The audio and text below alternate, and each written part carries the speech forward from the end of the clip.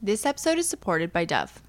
Over half of the girls around the world suffer from low self-esteem, which causes them to opt out of important life activities and puts their health at risk. The Dove Self-Esteem Project is the world's largest provider of self-esteem education and teaches the next generation to feel comfortable in their own skin by working with schools and parents. Dove has created and uses educational, evidence-based resources that are designed to help young girls and boys reach their full potential. They cover topics like bullying and social media to help young people build a positive relationship with the way they look. You can get these printable resources to help increase self-esteem in young people in your life at dove.ca/self-esteem. But Alex. Yeah, Shane. Let's begin the episode. Let's do it. Hello, everyone. I'm Alex, and I'm here with my husband, Shane. The babies are in bed, the cat is in her room, and we are so glad that you could join us for happy hour. On this Family Tree podcast, episode 71. And we have an old friend. We do. We have a returning guest, which is so exciting. I'm glad that we're in that phase of returning guests. We have Anna Kleiss returning. You might know her better as Bluebird Kisses. She's mom blogger extraordinaire. She is into fitness. She's got 3 kids, and right now she's busy just homeschooling, cooking awesome meals. That's one of the main reasons I follow her. She's an amazing cook. And quite the backstory. I mean, this interview started out as pretty standard fare, and then it just evolved into learning about her upbringing, which was fascinating, something I wish we had brought up the first time around, but I'm glad we got to it on this interview. Yeah, Anna was brought up in communist Romania, so has a lot of input on what oppression is, you know, her thoughts on the lockdown we're in, things like that. And we talk about, figuratively, of course, killing, quote-unquote, supermom, which is a really good discussion in itself, and I think a lot of you will appreciate it. Anyhow, our next interview is with Elizabeth Davey. She's a level 3 sommelier, which is so hard to do. That's a huge achievement and somebody that I respect so much. And she is the owner of ED Wine Company. So with Elizabeth, we're sampling Manoir de la Tête Rouge Bagatelle 2018, which is a beautiful Cab Franc. And she kind of walks us through what to do in a wine tasting, from, you know, letting air into the wine, smelling it, what to taste, what tannins are, how you can identify body, things like that. We really get into the weeds, so if you like wine, I hear moms like wine, so I'm hoping this might be interesting to some of the mothers. Like, it is a longer interview because we are part of a wine subscription service. In fact, it is ED Wines, and this is the owner of that, and I actually want to make this our new official hobby where we actually learn what we're doing. We're not just drinking the wines, we're having fun trying to guess what's in it. And if any of you listening are interested, we do have a promo code available that you're going to have to listen to the beginning of date night to find out. Yeah, no, but check Teaser it out. alert. Check it out, though. It's great. And, you know, grab yourself a good Cab Franc and listen to this interview and try to taste along with us. It's lots of fun. But Shane, cheers, my dear. Cheers, my dear, indeed. Episode 71. Pulling the, not lazy, but just effortless drink. We're going with the standard tonic, Fever Tree tonic, and Seed Lip mix. What variant is this? Oh, we did the Spice 94 tonight. I think it's effortless like Sunday morning. Let's call it just the Sunday morning. Isn't that a song, Easy Like Sunday Morning? It is, but you changed it to effortless like Sunday morning, and I like this. You're finding unique ways to segue into expressions and topics. This is one of my favorite cocktails, mocktails. Yeah. So good. Yeah, this one tastes like you did something to it. I didn't, babe. This is Is this the Fever Tree? Yeah, this is a great Fever Tree tonic GD and just the tonic. Spice. Yeah, the Spice 94. It's amazing. Yeah, this is such a simple, easy thing to whip together, and it does really make me feel cool. But babe, now, oh sorry. But yeah, sorry. I was just gonna say, yeah, me too. But babe, what topics do you have this week? I'll tell you. I like you telling me what to do sometimes. All right, so everyone. Alex has become a TikTok star. So star? Well, she's jumping the gun. A star in the making. So if you have TikTok, follow at This Family Tree on TikTok or user 1798B4-. I just changed that. Okay. I just so figured what was that out. That? Yeah, I don't know. It was I never entered that my name was Alex, so they just gave me, you know, user number 3,482 kind of thing. But yeah, which isn't the coolest thing when you transfer it to Instagram. No. So yeah, that was a newbie move. You know, I'm working on it. I'm still learning. I'm not one of these Gen Zers who they get it. It's taking me a little while. So that's why I hashtag also everything. over 30 or over 30 club, because I feel like the people that are looking at that hashtag can like take a little, they can have a little sympathy for me. Is Gen Z the one after millennials? Yes. So Alex is on TikTok, but the only problem is she refuses to be directed by her director husband. So I wanted to get into trust issues here. A lot of people correlate trust with cheating in the relationship, like having a mistress or something. And yeah, that is probably the most important thing to avoid when it comes to having a relationship last. Like that's a bad thing. But I think it's very insidious to not have trust on other layers too. Okay, wait. You're saying I don't have trust for you when you're directing me? Oh my goodness, Alex, are you saying you do? Shane, it's like pulling teeth. Yeah, I have trust in your... I have trust in your vision, okay? No, you don't. Yes, I do. I get your vision. Okay, so we did a TikTok today. We came up with an idea, which was there's Olivia Rodrigo. She has the new song, Driver's License. Well, new to us. We're in the over 30 club, but kids probably knew about it like a year ago. But it's hitting the over 30 club right now. It's this massive hit, and we were thinking, what could we do with a song where it has the lyrics... It's escaping me right now. Oh, wait. You said forever, and now okay, I'm going to sing I'm going to sing the melody. Alex's problem with melodies. You said forever, but now I drive... What is it? Alone past your street. You said forever, but now I drive alone past your street. What? Was that no good? It's close enough. Something sounded off. I'm not sure what it was. You said forever, now I drive alone past your street. Why are you laughing? This is perfect melody. I'm not saying... I think you're adding in an extra word or something. Just the timing seems off. You said forever, but now I drive alone. I don't know. Much better, Alex. Point is, it's a hit song, as you all can hear. And we thought, okay, what would be funny for the mom community? Okay, moms are missing... What's that place called? Moms are missing Home Sense. So we thought... Huge. We'll have Alex mouth the lyrics, and then we'll drive by a Home Sense like she's missing it. Maybe this is hard to describe. You just go to Alex's Instagram. It'll fill you in on the details. Or my TikTok. Here. Or her TikTok, rather, which has over 20 followers, I think, at this point. I have over 100 followers. I think I have like 101 followers. So when we get to the driving part, I just said, okay, the timing really matters here, so we're going to have to drive at a crawl. And when we get to this landmark, I'm going to pan the camera over to the Home Sense, and that's going to be the comedic timing where the punchline really hits the audience. Mm-hmm. And we tried it once, but the timing wasn't right. So I said, Alex, can you just drive further back? You go, no. I'm like, Alex, just a little bit further back, please. No, it's fine here. I'm like, okay, I'm not going to argue, so we do it. And the timing's wrong. So I'm like, we're going to really need to go back. And no, you just said no. And you stopped the van. Because it didn't matter how far back I was. It all had to do with how fast I was driving. So it's like, no. Yeah. Alex, I'm the director.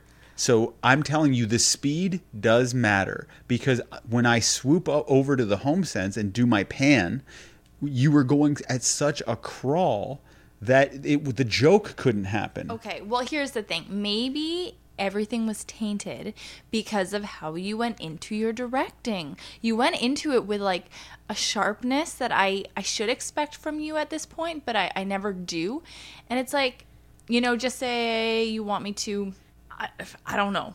Wait, okay, when you were first showing me the video, you're like, did you watch that video I sent you? Instead of, hey, babe, like, did you watch that video that I sent you a little while ago? And I was like, oh, no, not yet. And you were like, oh, come on, I sent it to you 3 times. I told you to watch it. And it's like, you could have said, no, what you said was, what video? I said, the video I told you to watch it 3 times. Because I just thought there was like, oh, she doesn't listen. We were talking about doing this TikTok. I wanted to do it right. And I don't know how to even say this mean or sharp. I'll try right now. Can you back up? Is that what? Is that mean? Could you back up? You weren't necessarily saying back up in the car mean or sharp. You said it like you were like really annoyed. No, I'm not. I'm just in director mode. I'm focused. So, okay, directing aside, whatever. I'm trying to like, okay, Alex does have a vision, and in a lot of cases, by the way, her vision is better than mine. She really has a handle on the mamasphere, the community, what's funny, what's like hack, what's not. And I'm a good editor in my own. You are. We'll get to that. So I'm like, okay, I've been editing for about 15 years. So when I get home, I'm like, oh, I just want to whip that edit together and show you what I would do. And you very condescending, like tones your big. You're like, no, I think I have a handle on it. I'm like, a handle on it? You take an hour to do 3 edits, and I can whip this together in 5 minutes. I'm still learning. So I'm like foaming, or fuming. That's the better word. I was foaming too, but I was very hungry at this point. And I just went to the editing room, uploaded all the footage, and edited it in 5 minutes, and come to the kitchen all proud because I did the edit so quickly. I go, I did the edit. You put down the spatula and just look at me like I'm Satan. I'm like, oh, I thought it'd be good. I'm sorry. I was just uploading the footage. That's what took long. I guess you wanted me to watch the kids while they were eating. I didn't know you were doing that. I thought you were doing something for our podcast. I'm trying to start your TikTok career. I thought you would be so happy. I had no idea. I thought, hey, this is a favor I edit. You're pissed at me. You come in. First thing you say as you look, did you sync the audio to the song? And I'm like, yeah. Then you start so fast. But then you start a little smirk like, oh, this could be advantageous. My husband, who's a professional director and does this for a living, actually figured out how to sync an audio track. And for some reason, that just really melted you and made you so happy. And then you saw the video, and you were just very happy and cool all of a sudden. Well, it worked out very well. You did a great job, and I was shocked at how quick that took. Like, that was so fast.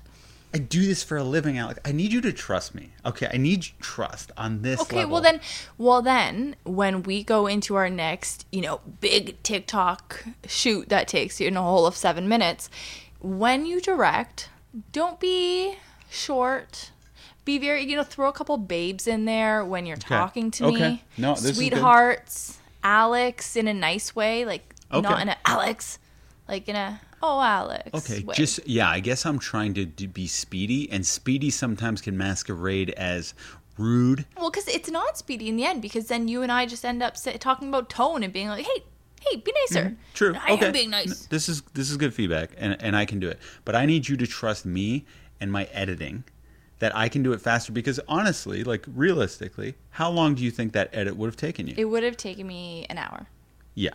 Minimum. And I don't think it would have been, I think it would have been good, but not as sharp. It wouldn't have been as sharp. And you know what? Good notes. What? Good feedback. Good notes. I will trust your editing and your vision. And your director skills. Because with you running all the edits, because I'll let you under the curtain of TikTok. That app is hard to navigate when you're in the over 30 club, and I'm pushing the 40 club. So we're editing not obviously on the app. I'm editing on my computer. So I don't think you are going to learn how to edit the app at this point. Like, you've deduced it's too hard to figure out, right? TikTok? Yes. Yeah, that is hard. It's just I don't even want to edit on that because I already have something I'm comfortable with, and it seems more precise. Because of this, your TikTok career will be buried because you'll be spending too much time working on the edits. If we come up with a plan where we write down, let's say, we keep a running list of funny TikTok ideas, and then we shoot them, let's say, every Saturday we shoot a TikTok video, and just give me the edits. Yeah, I'll edit them all. And then I just shit them out and then give them to you on a platter. Yeah. Every TikTok video I can do in under 10 minutes. Yeah. Yeah, no, let's do that. That's easy. That'll make it easier on us, as a unit, as family. Yeah. So just have trust. And I do think trust, there's so many facets to it that for me, my biggest worry wasn't you running off with some hotter guy. Good luck. Should be. Good luck finding that. But it was just me asking you to do simple tasks and you ignoring me and me feeling disrespected and hurt. And that, I was like, I don't trust Alex. And I felt stupid saying it. When I'd come up to you and be like, I just don't trust you. And there's moments, I'll admit it, I was crying in my hands. I can't trust you. And I felt like an idiot. But it was years of things being ignored. That was all. Scorsese, I'm sorry. Wait, what does that mean? What's this joke? Because you're the director who I'm trusting. I'm talking about something else different. I know that, but I'm, doing a little callback to the director stuff and needing to trust my director. Okay, well, your jokes are hurtful sometimes, and pick and choose your moments, okay? I'm pouring my heart out. I know, No, and I don't want people to think that I'm like an evil, forgetful witch, because I'm just a nice, forgetful person. Yeah, but there's a line when forgetfulness can bleed into inconsiderate, because you're not even taking into account that, oh, I'm a forgetful person, or considering the other person. Like, I'm a very forgetful person too, so I try to use little things to help me remember. Well, like I am now. That's good. Thank you. Down a better road. Which leads me to, well, I could say bleeds. Which leads me to my next topic, which is, why do we think our date nights have been going so well, and just our relaxing time in general? I feel so much more relaxed and happy during a date night when the kids are napping than I used to. Yeah, I can tell that you do. You are more jovial. You're just looser right off the bat. Like, before we even open the wine, you are just looser, and you could tell just looking at you that the wheels aren't turning so much, and you're able to kind of shut your brain down a little bit. And then that in turn, I think, makes me a little bit looser and me a little bit happier.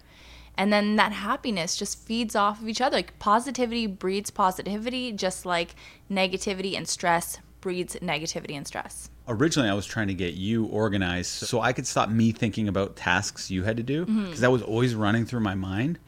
But then I recommended, like, Alex, I don't care if it costs $300 a month. You need an app that's going to organize your life, because it's going to relieve so much stress in our relationship. But now I see how well it's working. I want it. So what is that app called? It's called Any.do. So like ANY.do. And it's free? It's free. So everybody was suggesting, I think I spoke about it on the last pod, Google Keep. It looks great. I just honestly haven't gotten into it, and AnyDo is working so well for me.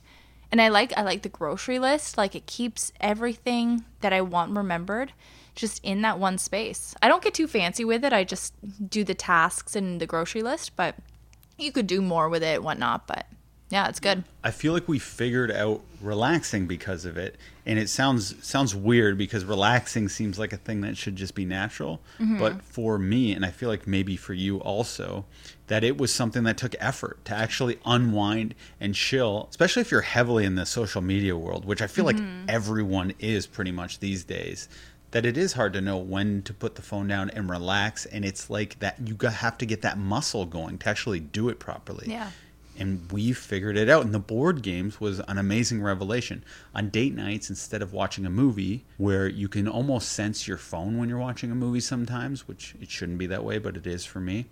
When you're playing a board game, you're more engaged. Yes. And okay, so this week I thought we did it the best ever, where we played we played Jenga. We did best 2 out of 3. Which is a very stressless game. And I won.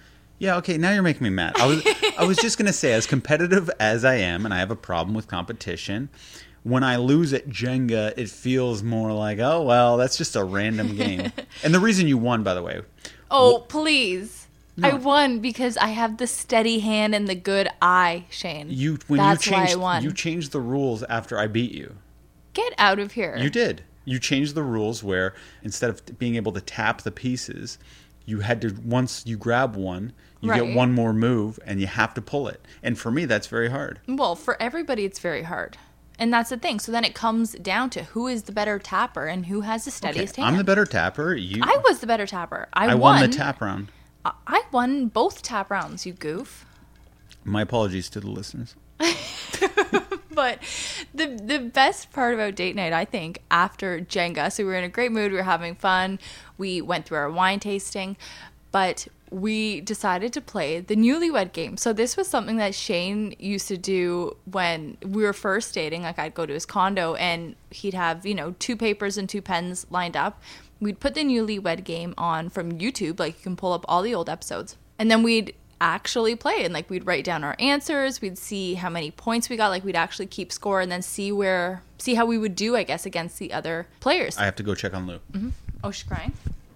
So we did that again, and we had our scorecards. We pulled up all these old episodes from YouTube, which were hilarious. Like, you can get them from the 60s through all of the decades. And now we're actually married, so it makes more sense now than when we were playing it before, when we were on our 5th date, and you thought I was a weirdo for playing it. It was always fun, but I never obviously didn't know enough about you. I just had to like guess at, what I'd be the most pissed off about you leaving around the house or whatever. But it is so much fun. And like, I'm willing to do that for 30 minutes every day night. Yeah, absolutely. It sounds lame, but a newlywed game is very fun to play. And you don't need anybody other than your partner, because the game's just fun to watch other people's answers. And it feels like you're really part of the game. But speaking of things that annoy us, I have a new one here. Oh, no. And I just went up to change Lucy's diaper. She was calling out, so I changed her diaper. It was a poo-poo. I come down and trip on toilet paper. Oh, shoot.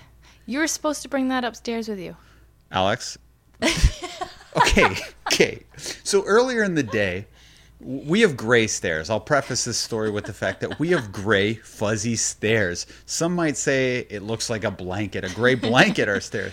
So I have trouble sleeping, so I was experimenting with a weighted blanket. Works great. Recommend it for everyone. When Lucy was finished her nap today, she wanted me to carry her down the stairs. Sometimes she likes to go down herself. Sometimes she doesn't. She has this little bear named Toto, and she's like, I want you to take Toto down with me. So I'm like, okay.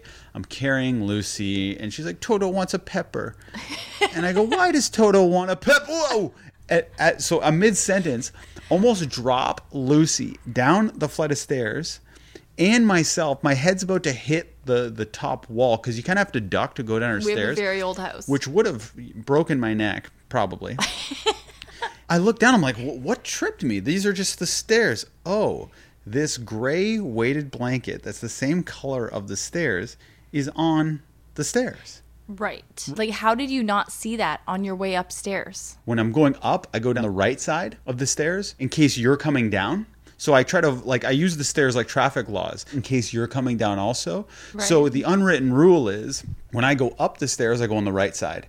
When I go down the stairs, I go on the right side too. I think you're just making this up because you knew I was downstairs. No, I didn't. The baby takes like 7 naps a day at this point. Okay, true. I never know if you're up, down, where you are. I would never assume you're here. Okay, so the blanket was on the stairs because it's this heavy weighted blanket. I was trying to get her downstairs of the house cleaned.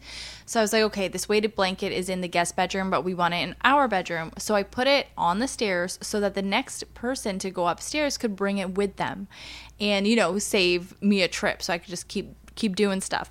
So you missed the blanket, I guess, and that was a bad idea. It was a bad idea. And fine. You know what? Strike one, whatever. It's fine. So I said, Alex, I'm a basketball player. I have a history of breaking my ankle. In fact, spraining and breaking my ankle. In fact, when Lucy was born, I had a broken ankle. I broke it right before. That was horrendous. And it was terrible. So I'm super cautious about where I'm stepping. I hate tripping on stuff. Anytime I'm in the editing room and you walk in, I go, watch your feet. Don't step on anything. I'm paranoid about it. And I just say, Alex, we're very lucky. Lucy could have been terribly injured. I could have broken my ankle, broken my neck. It could have been so bad. But let's just never leave things on the stairs.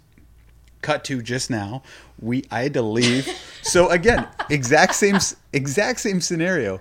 I go up the stairs on the right hand side, and there's no obstruction on the right hand side. But after I got Lucy's diaper, I'm holding this diaper filled with poop, and I go down the right hand side. But now the right hand side has a perfectly placed toilet paper roll. So wait, I tripped over. The left-hand side, you mean? No, when I was going up. Oh, I see. When I'm going down, it's on my right. Your left going up. So then what I should do is never put things on the stairs. Or put them on the right-hand side. No, why? So that you see it. If this is your excuse, then I'll put them on the right-hand side. So it could be like, oh, here, Shane, take up this roll of toilet paper with you. Oh, people, see how these arguments go? Alex will not admit that she's wrong. Every mom knows. Don't put toys on the stairs. Shane, I think that this is something houses do. This is what we did growing up. There was something on the stairs, and whoever was going upstairs next had to take it up with them. I just think stair safety isn't your family's best suit. If this is something your parents have been doing your entire life, which is leaving items on the stairs, I think that's terrible practice, especially when you have kids and you're like, we're carrying a 6-month-old down the stairs. I don't want to be thinking. They had like a platform before you really started the stairs, and that's where they'd put the stuff so that it wouldn't impede on the stair walking. I don't like it at all. I don't care if we have a platform, if we don't. Don't put things on the stairs. Please Well, don't. then where can I put the things to be like, hey, guys, don't forget to take up this toilet paper upstairs, because then you don't want to be going to the bathroom in the middle of the night and have nothing to wipe your butt with. I think you can find another solution, Alex. All right, I'll try. Okay, thanks. Okay, February is coming up. Oh, okay. The worst month, in my opinion. Okay. How are we going to get over the blues, the February blues? I think I think that we are going to be okay. And I think that because we have a lot of things in the week that we have to look forward to. So I don't think it's going to be bluesy. I think February is just, honestly, I think it's going to feel like every other month during quarantine. I do, because we don't have to go outside to work. We don't have to catch buses in the cold. It's hard for me, though, because I like going on my daily run, and February is usually the month where it's too cold to do so. So I do get a little bit down. I can feel it looming. I'm somewhat worried about Valentine's Day. Should I be? Why? I don't know. Sometimes I don't know what's going on in your head. Well, a card and a nice dinner. Like, give me a nice card. I'll give you a nice card, and let's have some kind of fancy date night dinner. Define nice card. Does it need to be purchased from Amazon?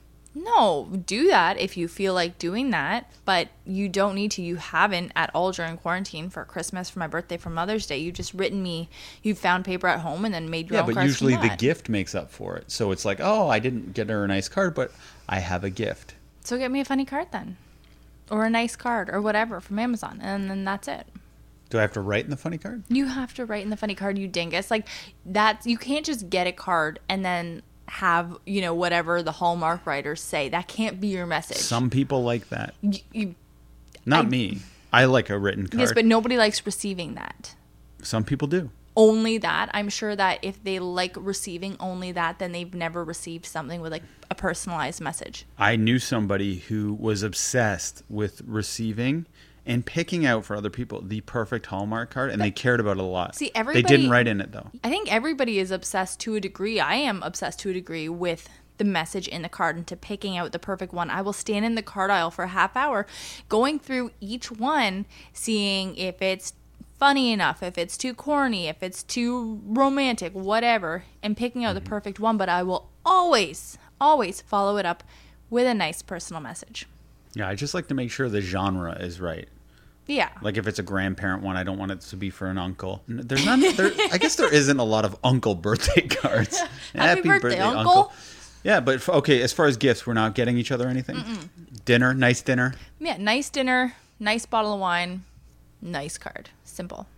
Okay. Essentially just a date night. Cool. Let's hope it falls on Wednesday, so we can kill two birds birds one with one stone. Yeah, I was just going to say that. Great minds. Speaking of great minds, let's get to our first interview right now. Yeah, let's do it. But before we do that, tell everyone who we are supported by. We are supported by Seedlip, the world's first distilled non-alcoholic spirit. Crafted without alcohol, sugar, or calories, Seedlip spirits solve the dilemma of what to drink when you're not drinking. And it seems to be the thing we are drinking the most this entire quarantine. Oh my goodness, the most. It is our standby, and whether it is for the night, the month, or forever, as a non-drinker, it never feels great when your only options are water, soda, or sugary mocktails. It makes you feel like you're drinking an adult drink. If you do not want to drink alcohol, this is the option for you. I feel like a sober James Bond because I can skip the booze without feeling left out when it comes to my social life or sophisticated options. So whether you prefer punchy citrus flavors, aromatic spices, or savory herbs, Seedlip offers a drink for every kind of drinker. Crafted using bespoke process, including the traditional copper distillation of botanicals. Each of Seedlip's 3 variants, Spice 94, Garden 108, and Grove 42, are alcohol-free and have their own unique flavors, which pair so perfectly with a splash of tonic. However, of course, they can be used to make more complex cocktails, like Shane and I usually drink, and you'll find them in the Seedlip cocktail book or on their Instagram account, which is at @seedlip_NA. So head on over to seedlipdrinks.com or .ca and use the promo code ThisFamilyTree10 for 10% off all of your favorite non-alcoholic spirits. This is available in Canada and in the US. Again, that is seedlipdrinks.com or .ca and ThisFamilyTree10. And we are also supported by My Breast Friend. My Breast Friend is the #1 choice of nursing pillow for millions of parents around the world who nurse their babies. I'm going to stop you right there. Breast is spelled B-R-E-S-T. You know it is, Shane. And for more than 25 years, My Breast Friend's patented wraparound design has supported people in over 40 countries and thousands of birthing hospitals to support successful nursing. And you mean support literally. Yeah, they're holding up their hands. I would get the worst arm pain, shoulder pain, and it really made breastfeeding uncomfortable. So lactation consultants around the world credit the pillow for helping parents achieve longer and more comfortable feeding cycles than they thought possible. It's simply the best, most supportive choice for successful breastfeeding. You can purchase My Breast Friend online at buybuy.baby.com, Target.com, Walmart.com, Babylist.com, and Amazon.com. But now let's get to our interview with Anna of Bluebird Kisses. Okay, Anna, it is so nice to have you back on this Family Tree podcast. Shane and I were just looking at the date. The last time we spoke, so the first time you're on, was February 23rd of 2020. So before shit really hit the fan. Yeah, for some reason I had thought, I was like, oh, we had her on right when the pandemic began. But no, it hadn't even begun yet. No. So surreal. Life was good then. Life was great a year ago. It was so full of hope. Well, I was kind of paranoid about it in December. So yeah, but maybe for everybody else it was good. But it was still normal. Like everything was normal-ish, right?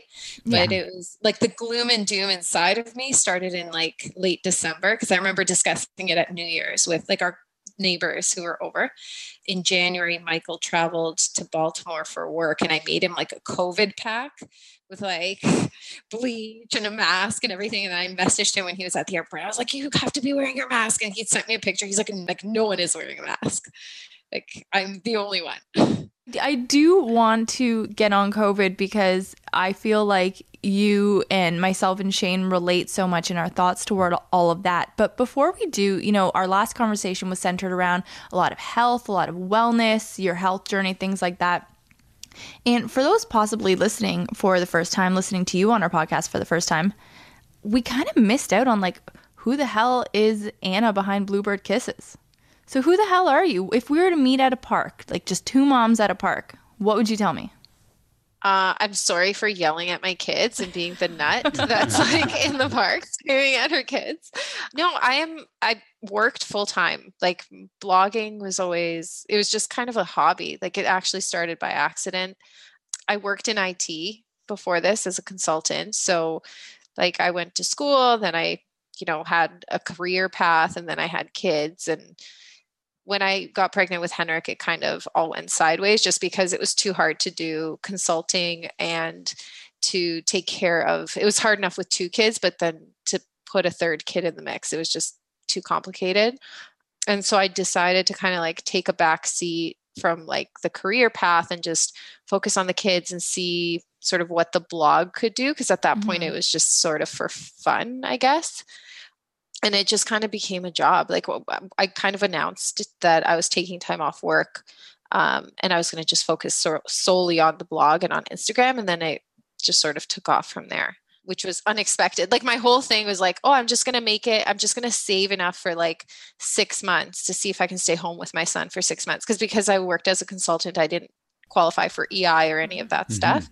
So with Johannes, I only took 4 weeks off after he was born. And then with Magnus, I only took 4 months. And then with Henrik, because I hadn't quite saved for him, it was like, oh shit, like we got to figure this out now. I forget that women that work freelance or anything like that do have to save, and that you aren't on mat leave. Because I think, we're in Canada, everybody has mat leave. But when did you start the blog? Because you started it like quite a while ago. Like pre-Instagram, I think, right? It was pre-Instagram. Yeah. I started it in 2000 and I think it started in 2011, I want to say, because I think Johannes was 3 months old. Technically, I bought the domain and everything else in 2009 because the point was to kind of do it for my wedding. Oh, okay. My goal was to it was supposed to be like a wedding blog. And then my dad wanted to help. So he decided to design it and get it all up and running. And it took so long that I got married and had kids. And then one day he called me out of the blue and was like, oh, hey, by the way, I finished that blog. I'm like, what? What blog? That's so amazing. Anyways, and then I used it out of guilt, to be honest, at first, because I was like, well, this man's been working on this for 3 years. Now I feel like I need to put something in there. And so, yeah, that's kind of at first it was out of guilt, and then it sort of evolved into its own thing. Mm-hmm. And now is Instagram your main thing, or is the blog still a thing? I would say it's Instagram. It's interesting because Instagram sort of like took over what the blog used to be. Like people used to go to the blog to kind of like hear my story or, get insight into kind of what was going on. And then it gave them sort of a glimpse into my life. And then that once Instagram came, everything was so quick and it kind of took over. So the blog gets more traffic for things like recipes, anything that people need to like actually read. I can see sort of like in the analytics, they're reading it from like a tablet, for example. So I think they bring it into the kitchen and then that's how they look through it. And then Pinterest drives actually a lot of my blog traffic as well. But I would say it's mostly Instagram now. So like even when sponsors come, like they're mostly interested in Instagram first and then the blog as like a secondary add-on. Was it harder to get your first 10,000 followers or from 10,000 to 100,000? It wasn't hard to get to 10,000 at that time because like I started so long ago that this was not like a thing. Like I'm trying to remember. Yeah, I feel like it was pretty quick. Like once sort of like photography took over and it was less, using like the Instagram filters, then there weren't really that many people that were doing anything that was kind of edited. So it jumped from there. And then Instagram used to do this thing, which they don't do anymore, where they used to do like a suggested user page. So they used to get like 10 accounts that they really liked and they would promote them for a 2-week period to anyone new who was signing on. So when you would sign on or get a new account, you would get like 10 people automatically that would be suggested to you that you should follow. And so I got put on that list like pretty early on because again, like there weren't really that many people. And so the first few like just went like that. After 100, I would actually almost say like it kind of stalled. Like it's been slow moving, but to get to 100 wasn't that hard. Because it was like back in the day, like dinosaur. Yeah. Well, back in the day, and you had an excellent aesthetic and blog too. You're such a great photographer and have great eye for style. No one cares about that anymore. Photography is dead. What about TikTok? Are you on that? Is that something you're like, oh, that could be another revenue stream, and I could get people going to that? I did try it out. You know what? I actually really love TikTok as a user. Like I like to go on there. It just feels so much simpler and it's hilarious and people are funnier and they're not as, I don't know. Instagram to me is a bit fake sometimes. Like obviously it depends on like what accounts you follow, but I just find I really like TikTok for just how natural a lot of it feels.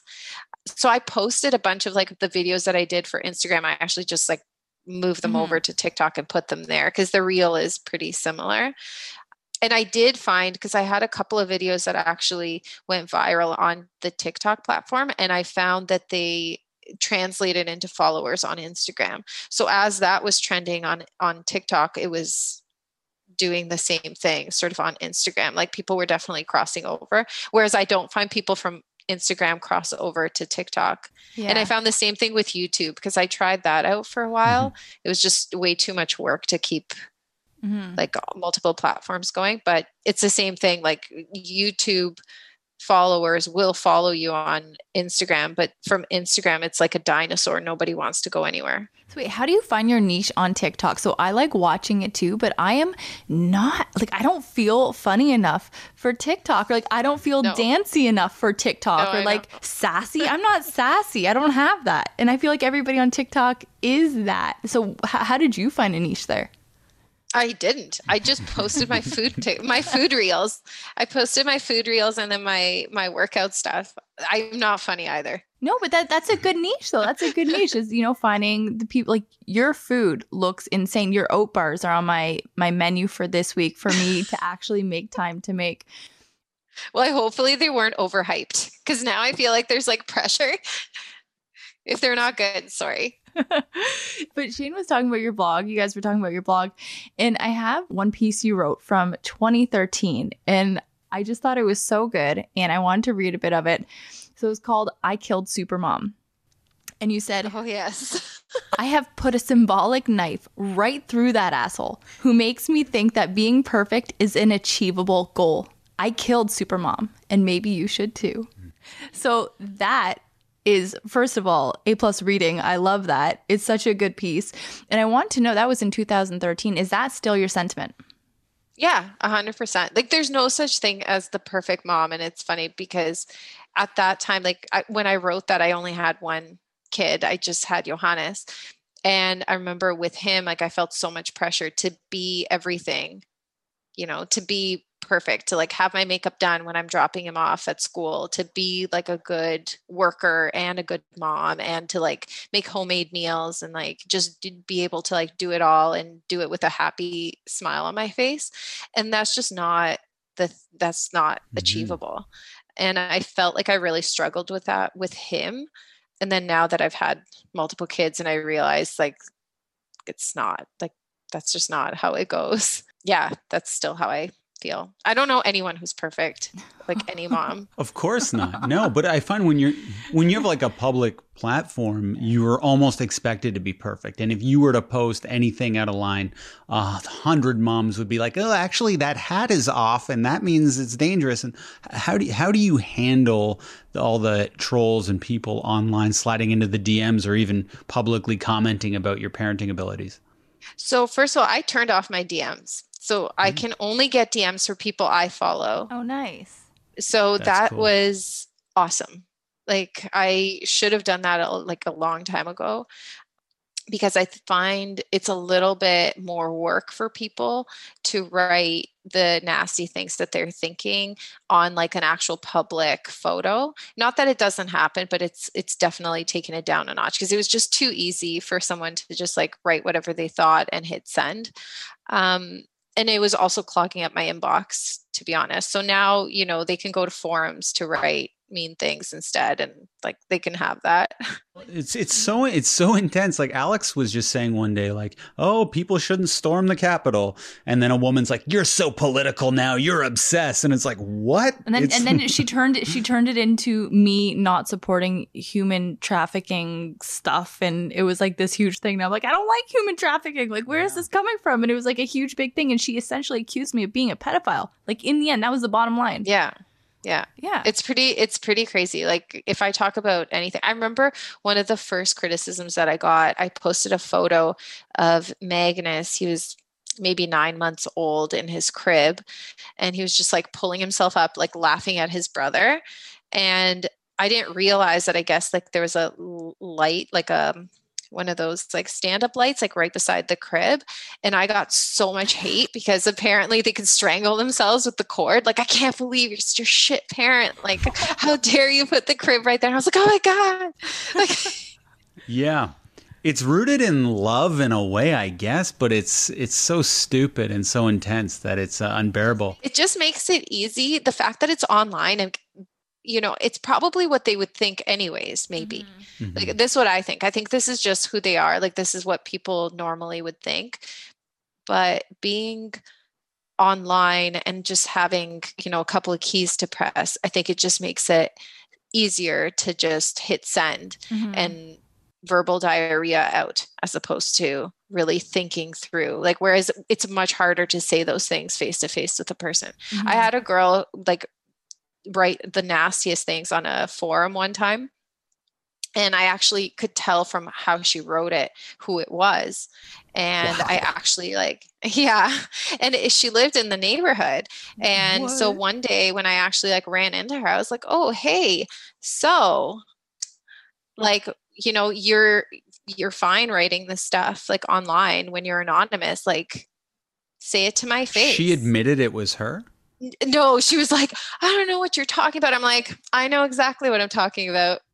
Oh my goodness. So that's amazing to actually not only know who it is, that's just like special brain power, but to actually be able to confront that person. Because usually when somebody is writing something online, it's like somebody in a different neighborhood, maybe in a different country, or at least, a different part of the same country. But to actually be able to confront them is amazing. And do you usually deal with things like that head on? Like how do you deal with people like that? And has anybody said anything that has actually really, really gotten under your skin? It all kind of gets under my skin to a certain extent, because even though I know that it's not really like a reflection of me, but it's more of a reflection of them and their thoughts, and they're projecting it onto me, it's still hard to read that. Like, especially when they're especially when it's criticizing like my kids, calling them names, saying things about them, that really like it's hard to turn that off instantly. So it might take me, 5, 10, 20 minutes, 30 minutes or whatever. It used to make me really angry, and it used to make me want to like actually confront them head on. And to be fair, if I knew who everybody was, I probably would. But a lot of them are actually kind of anonymous. It was just like that one girl. But I used to actually like write them back for a long time. And then I realized like, really, they're not going to change, their position. Like, and if they're the type of person who's going to say something nasty and mean, then like nothing I say is going to change who they are. So I'm better off like blocking them or ignoring it or moving on. People are so brutal, and Shane and I have been talking about this a lot recently, but people are brutal, women are brutal, and then you get into the world of moms, and moms are the worst. And you touch on this in your I Killed Supermom piece too. And moms are so quick to rush to judgment. And, I think that I'm at a point, I do feel when judgment's coming on, I try to get rid of it, but I do feel that I'm at a point in my life where I'm better at stopping myself from judging other people, or just not judging them at all, because I just don't care, and I get it. And maybe I was more judgmental like 5 years ago, 10 years ago. But moms are so bad. Like, why do you think I'm saying we're like, as a collective, why do you think we're like this? And like, are you still in that, or have you been able to get out of that? So I was super judgy too before I had kids, like, especially before I had Johannes. Like I had like some pretty, solid ideas about like what parenting should be. And then I had a kid, and then like everything changed, and I realized I was super wrong. Yeah. And so, no, to be honest, I mean, sometimes I'll see, like, for example, like I'm just going to give my neighbors as an example. So when they had their newborn, they were like, the newborn was screaming, it was crying. And like, I remember waking up one night, it was around 11, and I just saw them like walking up and down, like with this like crying newborn. And I first felt so sorry for them, because I was like, oh my God, like these poor people. And then part of me was like, oh, I know how I can fix this. Like, I want to go out there and just take that really tiny baby and swaddle him super tight and like shove a soother in his mouth, but they didn't want to give the baby a soother at that point. And I'm like, so it's hard to like not, like, that's like a judgmental thing too, right? Like that I'm thinking that I'm better because I can go and fix this problem, which like, maybe I couldn't, because he was colicky and probably nothing would have fixed it. But now I don't know. Like, I think sometimes like the thoughts will still come in, but I know for a fact that I'm not better than anybody at this point. So I think that kind of dumbs all of that down for me anyways. Well, see, like, it's funny because I'm so much better at judging, because now I don't care, and I realize that I suck too. And it's like, let's all suck together. At least everybody else does better than me, and I learn from them. And you talk about killing Supermom, and it's like, I'm still in very much a stage where I'm like comparing, but it's like a self-deprecating comparison, and I'm always seeing people above me. And like, I see you on Bluebird Kisses, and I'm like, holy shit, Anna's got it together. Like, you got these awesome workouts every day, home cooking, beauty meals, ground bison for the family, all this stuff. And you've got kids that are doing virtual school. You're helping them out, and you seem really put together. So whether you are or not, I haven't put makeup on in years. Like, I wash my hair once a week. Same. That's the key. Dry shampoo is life. Dry shampoo. Yeah. And your hair gets used to it. So stuff's getting so greasy. It does. But like, how do you plan your days? Because you do get seemingly a hell of a lot done. Like, how do you do that? Because I'm trying to get better at organization and better at motivating myself and planning things like that. It's like, do you do anything, or are you just intrinsically and inherently good at that? I think part of it is the fact that I have kids that are, first of all, the school schedule is set out for me. I don't get to make that up. But one thing that I realized with my kids pretty early is that they need a routine, and they need like predictability. And so when this pandemic started, for example, in March, we had a few weeks where we were just kind of floating around. And then I basically bought a whiteboard and I was like, that's it. Like, we're making a schedule and we're going to stick to the schedule, even though we're in the house. Like, and then we did it together, like the four of us, like the kids and myself. And we set like certain times. So then they knew, okay, like, at 9 a.m., I'm going to go upstairs, make my bed, brush my teeth. At this time, we're going to go outside for outdoor time. At this time, I'm going to have my lunch. And they just do so much better when it's structured. Mm-hmm. So we've just kept that going, kind of like with school, like we've had to tweak it a little bit, but it's still kind of the same because of it. And then Henrik has to nap. So he naps at the same time. And we've kind of like organized their school stuff around that. Mm-hmm.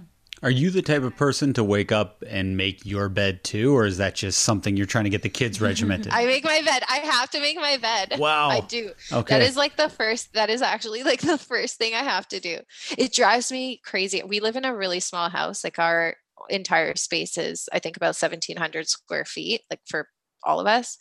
And so when it's not tidy, I feel like my brain is messy.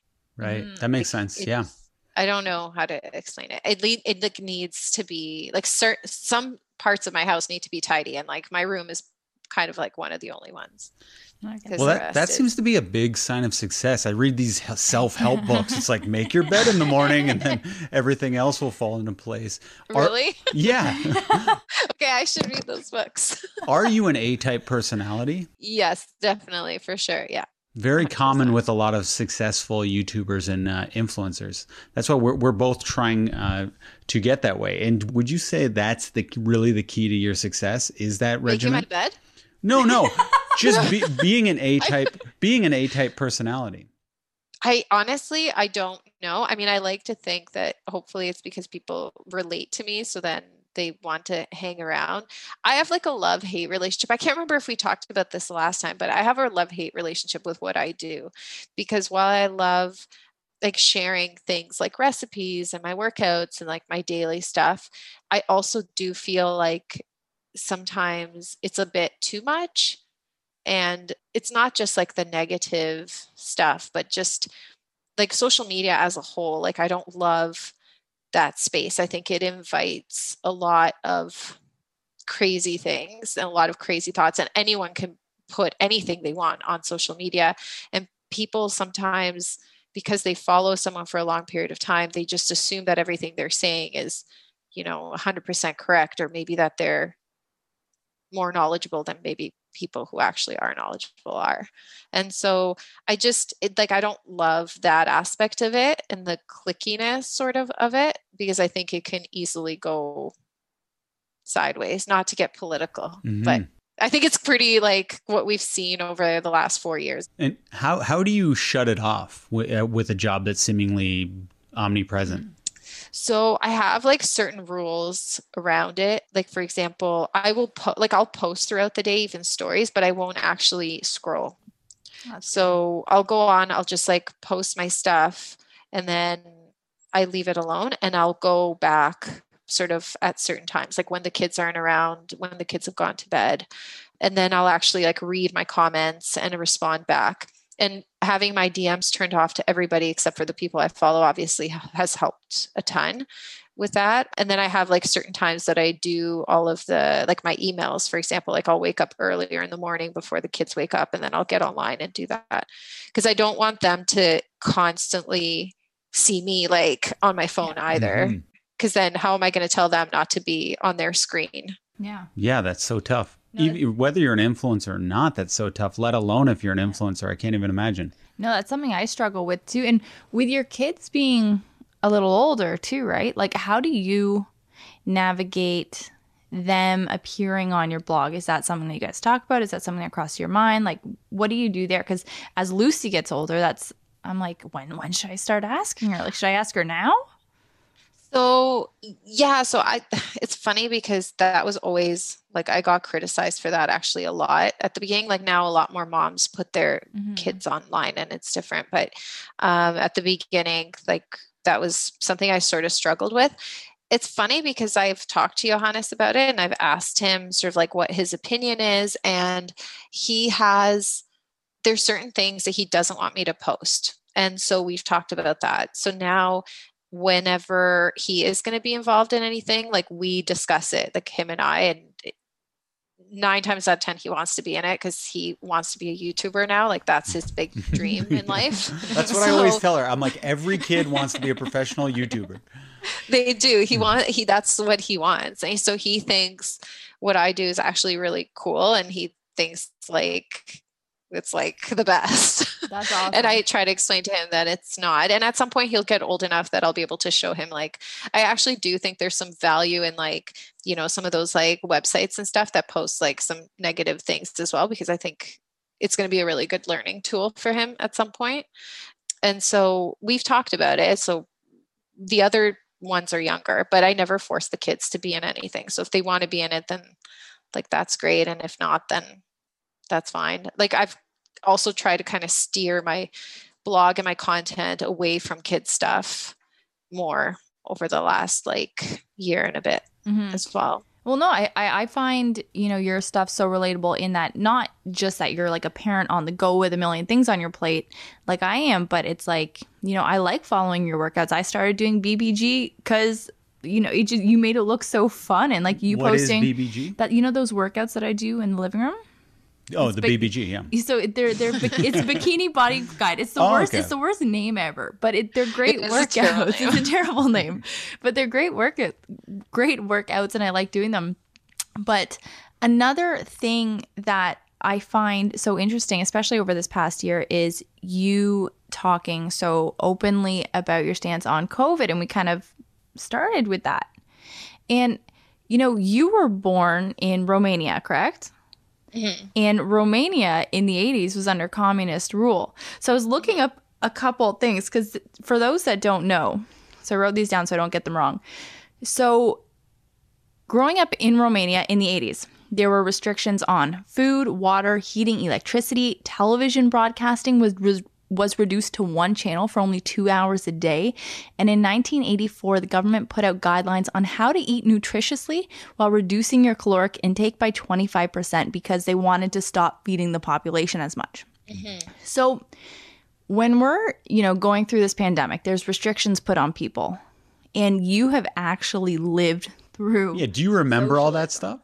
Yeah, I do actually. Oh. So we used to have like, for example, for food, it was rationed. So you couldn't just go and like buy eggs or flour or bread or anything actually. Like you could make it, obviously, if you had like hens, and a lot of people grew their own food, but everything else was rationed. So everybody had like it was like a little passport basically. And you had to, first of all, you had to know when the food would be available. So like we would get word through God knows who, like my grandpa would get word that like eggs were going to be sold at the market. If you were a kid and you actually stood in line and you had your own passport to give them, you would get a bigger ration than an adult.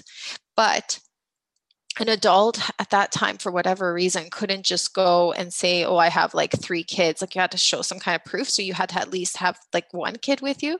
So anyways, I used to get up at like the most like ridiculous hours and go with my grandparents or whoever to like stand in these lineups. And then sometimes you'd get to the front of the line and everything would be sold out. Like they would have nothing because it's not like they knew how many people were going to come that day or whatever. And so I remember like a lot of it. And then I remember obviously like the revolution when we had that. And yeah. So is that when you left Romania to come to Canada? It was after that. Yeah. Like after communism fell, my dad was like, we're out of here. Like he didn't think anything would change. And he was right actually, because not a lot changed. Like a lot of the people that took over after were basically the same people, but in a different veil. Different party. So when you came to Canada, was it just snack attacks all the time because you could eat whenever you wanted? Actually, McDonald's was huge. Yeah, because we had no idea what like any of that was. My dad left first and he moved here. He was here for a year and then like kind of got set up. And then my mom and my brother and I came out a year later or so. But yeah, we ate terribly. Like I remember my parents buying Wonder Bread and it was disgusting to me. Like I thought milk was terrible. I wouldn't eat like any of that stuff because it just tasted not like at home, like milk, cheese, even tomatoes had a funny taste. Like everything had a funny taste. And I remember saying to my mom, like when I drank milk here at first, I was like, it tastes like medicine, because it did. It tastes so chemically. Whereas like whenever I go, and even when I go home now, like it tastes like milk. Like milk here doesn't taste like milk. Are you just like straight from the cow? Yeah, like, but we would, yeah, exactly. If my great grandmother had like a cow, like we would get pigs in the spring and we would raise them and then butcher them like in the fall and make sausages. Yeah. And so, sorry, I don't know if you guys are vegan. No, we're not. No, this sounds delicious. Well, people, it's funny because I had like, I don't remember what I promoted, but I had a bunch of people being like, do you know how they kill those cows and those pigs? I'm like, actually, I do. Like, I used to participate in this once a year. I have no problem. That's a great answer. It is a great answer. And few people have that experience. But so what I was going to say, like having lived through like actual oppression, right? What's your take on people complaining about everything going on now and like since the beginning of the COVID outbreak? Because people, like when they first told us to stay home 2 weeks, like last March, and they're like, 2 weeks, it'll be over, guys. And people were like throwing up their arms and, you know, causing a stir. What's your impression of that having actually gone through shit? Sheer anger and rage. Like I'm angry at everybody. There's a lot of anger issues going on here. Because it's just not like, it's funny to me when they equate like mask wearing to the government coming in. Like they have no idea. If the government was going to come in and they were going to take over everything, they come in the middle of the night and they literally kick your ass out with a bunch of guns. And then they're like, bye. They're not going to start with like little things like a mask. Like, and anybody who's done any research would know what masks are for. Doctors have been wearing them for a very long time so that they don't infect their patients when they're doing surgeries and so on. And so, and to me, like I grew up, I wouldn't even say, because as a kid growing up under communism, it's different than being an adult growing up under communism, because as an adult, I think you understand a whole lot more. Like to me, I was born into it. I honestly didn't even know anything was wrong until like we had like our revolution, and then everything, like my parents could finally like, you know, disclose to me that the Santa or whatever wasn't real, like in some ways. Because I kind of looked at our government as like my father, like that's what they would teach us in school. Like, well, what Nikolai, his pictures were everywhere, and like he had the cult of personality thing. So it was like that was Santa? Yeah, that's kind of like what we were taught as kids. It's like, he is your father. Like he is the father of this country. He loves us. He does everything for us. And my parents would tell the stories of like, they were always, and a lot of parents would never really talk about what they were really thinking in front of their kids. Like they had to be super careful, because when we went to school, they would question us. And so if like, and it happened where kids would go to school and they would talk about, you know, oh, like mommy said this, daddy said this, like, you know, kids are kids, like, and then they would come and take you and you're gone, like never see you again, because that's what actual like oppression means. I was just going to say, what was Christmas like during those times? Like, what was Santa a thing for you? Yeah, it was a bit different. I mean, there wasn't like we didn't have the same, it's not like we had like stores full of like toys and stuff for people to buy. So Christmas was more about like spending time with family and dinner, and you'd get to kill an extra cow.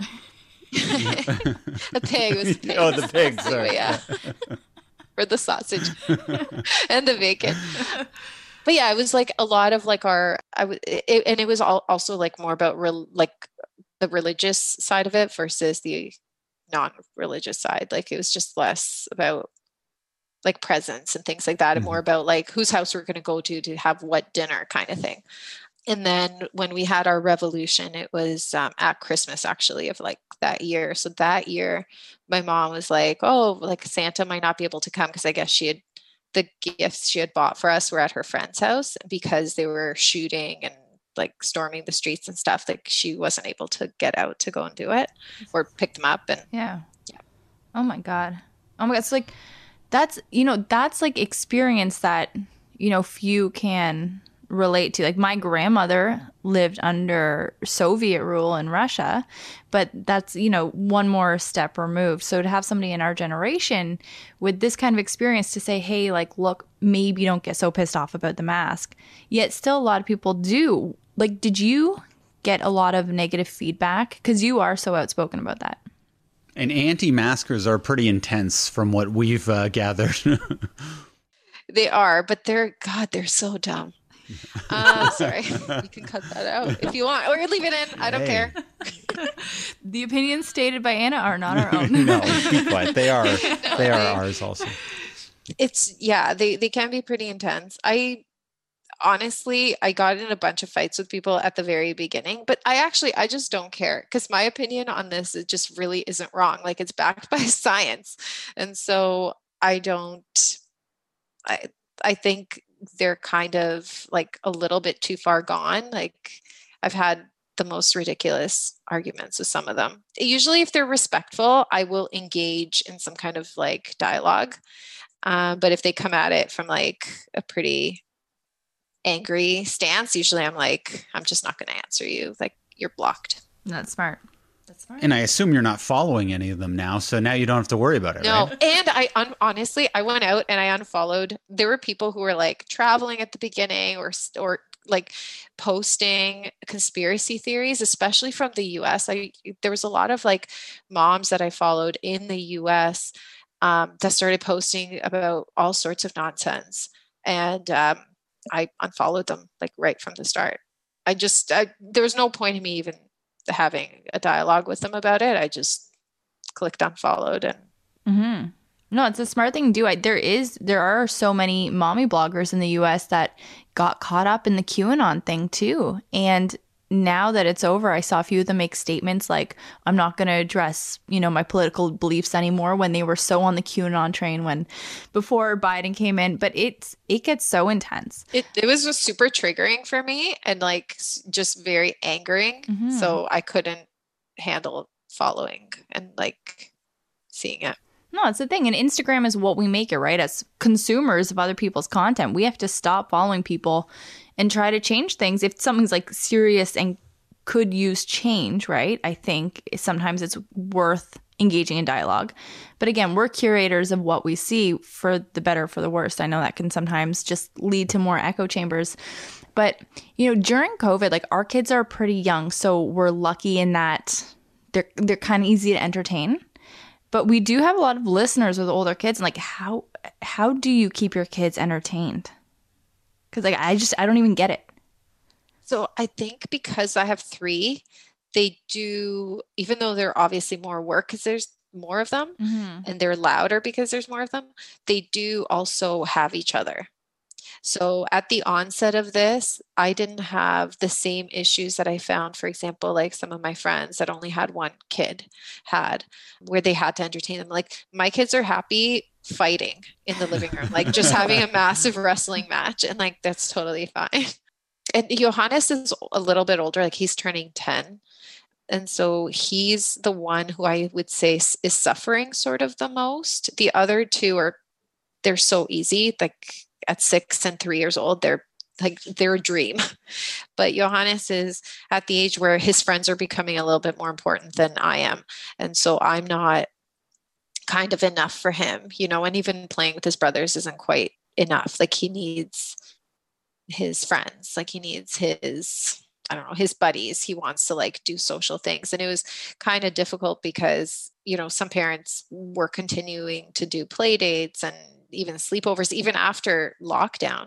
And for him, like he would hear about it. And then, you know, he's like, I know that I can't do it, but it hurts my feelings. Like he feels sort of like left out about it. So we try to, you know, like I got a projector screen and installed that to try and do like movie nights and let them play more video games than they probably should be playing. And then now that we're doing school from home, like we set up Recess. One of our neighbors who's 2 houses over, she has 3 kids. Like we're in the same situation and she's super strict with what they do. And so at Recess, we like all let them out in the alley and they can just run back and forth with their scooters or whatever. So that's the best. Yeah. So the weather has helped a ton because it hasn't been that bad. too. But yeah, I feel for parents with teenagers. I don't know how they're doing it, to be honest. What about you? How are you doing when in the isolation? I'm okay, I guess. Like lack of not seeing friends and like no date nights, being in a smaller house with the 3 kids, you're coping okay? Yeah, like I think, I mean, it is what it is. Like it's not perfect. I think I'm in a good, at least I have running. And so through that, again, like our neighbors who like we've kind of been with them through this from the beginning, they're a husband and wife, and then I'll either run with the wife or I'll run with the husband, and then we like kind of trade off. So that's sort of like our social thing, like on Saturdays and Sundays. So I would say that's pretty good. Nice. And then group chats. Yeah. So we can complain to other people. Like have kind of kept me safe. That's about it. The hardest for me, to be honest, like I'm not like a huge social person. So I never liked really going out like to parties or doing anything like that. I'm really close with my family. So not being able to see them, that's been definitely like the hardest part. Because my parents were like, they would come over, they would trade off. Like my dad would come on Tuesdays, my mom would come on Wednesdays. And then on the weekends, we would either go there or the kids would go there or whatever. And we really haven't, like, we don't see them at all because they live with my grandma. So. Okay, Anna, we're just going to take a quick break to let our listeners know that we are supported by Mini Mioche. Mini Mioche is a premium, organic, ethically made and sustainable kids and babies clothing company founded and created in Toronto.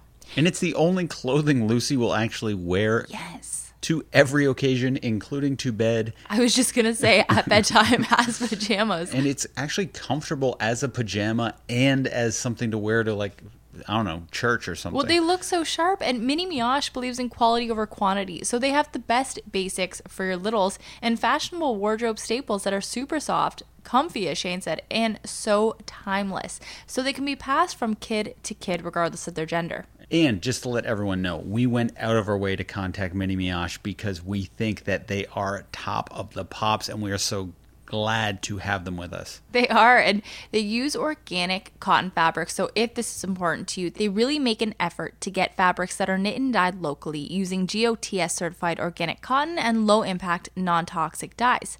And if you shop Mini Mioche, check out their knit collection, which we love and includes organic merino wool, upcycled polar fleece, and Sherpa fleece.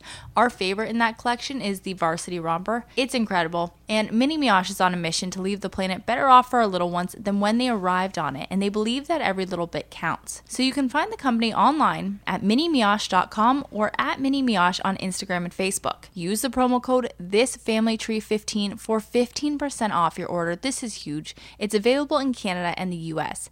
Again, that is minimioche.com and ThisFamilyTree15 for 15% off the best clothes that you'll get your hands on. And we are also supported by Hello Bello. Being a parent is hard. Like really hard. So when you go to get diapers to prevent the next eventual blowout, finding a diaper that's absorbent and soft without spending a fortune shouldn't be just as tough. Co-founded by Kristen Bell and Dax Shepard, Hello Bello is built on the simple idea that all babies deserve the best, which is why they offer premium baby products at affordable prices. And every product they have, I can vouch for. Yes. From the detangler to the cream to the, what else do we use by the way? The diaper rash cream and the body cream, 2 creams, and the oil. I've yet to find something I do not like. I doubt I ever will find something. Yeah, no. And they got it going on, man. They do have it going on, honestly. And they have a diaper bundling service that lets you choose from over 20 different fun rotating designs because the diapers are so adorable. And each bundle comes with 7 packs of diapers, 4 packs of plant-based wipes, and even 1 full-sized product freebie with your first order. Plus, after that, you can get 15% off of any of the add-ons like the bubble bath, like the wipes, like the diaper rash cream. And I personally love the detangler. I use it. It's watermelon scented and I use it for my own hair. So to get Hello Bello's super soft, super absorbent, and super affordable diapers delivered right to your door, go to hellobello.ca and use the promo code ThisFamilyTree30 for 30% off your diaper bundle order. That is huge bang for your buck and a lot of potential blowouts saved. That's hellobello.ca, promo code ThisFamilyTree30 to start bundling with 30% off your first order. Don't forget that's hellobello.ca, promo code ThisFamilyTree30. This promo is applicable to Canadians only, but this is a huge discount. You guys will love these products. Go check it out. But now let's get back to our interview with Anna. Do you prioritize or even care about having something like a date night with your husband at all? No. It probably should. I feel guilty saying it. Like Michael on Saturday was like, let's watch a movie. Like, do you want to watch a movie after the kids go to bed? I'm like, yes. Like that sounds like a great idea. And then I passed out at 8. And I actually like heard him come into the room, I think around 9 or something, like probably after Johannes, because Johannes goes to bed later now too. And then he was like, oh, I guess we're not having that movie night. Like walk back out. I'm like, I probably should get up, but I'm so tired. Yeah. We used to do it, but not like there's no way to have really a date night now. Mm-hmm. Okay, is it because of the third kid? So we have 2, and I'm like, I want Shane to get a little snip so that we never accidentally have the third. Is it as like just insane as I imagine it? You know what? The third wasn't a big deal. Really? I found it way harder to go. Yeah, I found it harder to go from actually I found it from 0 to 1 was like a real trip. 1 to 2, it was like got really, really busy. And then it really wasn't, no, having Henrik, he was like, I call him magic baby. I mean, it's obviously more work, but he just fit. Like I don't know. Like Johannes was older, he was 6, so he would take him and he would sleep on his chest on the couch, and I could go and take care of Magnus or whatever. I actually really love having 3. He was an accident, and then I got my lady parts, like as opposed to making Michael get snipped. Oh, you're nicer than me. Well, I had a C-section. I figured they're already in there. They might as well there you go. Do the work. But I really love 3. I think it's like awesome. It's a really good number. And then when 2 of them fight, usually there's like one that like either breaks it up, or you know what I mean? Like it just, it also helps. Or if one doesn't want to play, there's one that's like a peacemaker. Like Henrik typically gets along with everybody. So he's like because he's the baby, I think too, but he gets along so well with either of the boys. So if the 2 of the other ones are fighting, like he'll just kind of go in and make it okay. That's so cute. If Henrik ever asks, am I an accident? Do you admit that or deny till you die? I'm going to admit it. Nice. I'm going to just tell him, like, you're an accident, but the best accident ever. See, this is what we need to avoid. Yeah, this like is Bob what Ross. I'm scared of. Well, it is like Bob Ross. Yeah. Yeah. But I don't want a happy accident in our life, so we do have to avoid this. No, yeah. I find 2 incredibly difficult right now. Like we have a 2.5-year-old, and Betty is now 6 months. When do you think that's going to get a little bit easier for us? Probably when Betty's like closer to 2. Right. Jesus. Someone told me 9 months. Oh, geez. And I was hoping you were going to say the same. Okay. Well, maybe everyone's different. I find the newborn phase like the easiest phase. And then I find once they're mobile, and when they're mobile, but they can't express themselves because they don't have the words yet, that for me was the hardest part with all of my kids. Yeah. No, I get that. That's when the tantrums start, and then you can't, it's like psychological torture. Mm-hmm. Versus now you're probably just exhausted.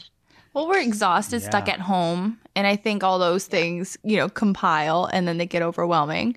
And the nice thing is we get to go up to our family cottage sometimes to decompress, but that's been our only decompression, the only way we can decompress since this all started.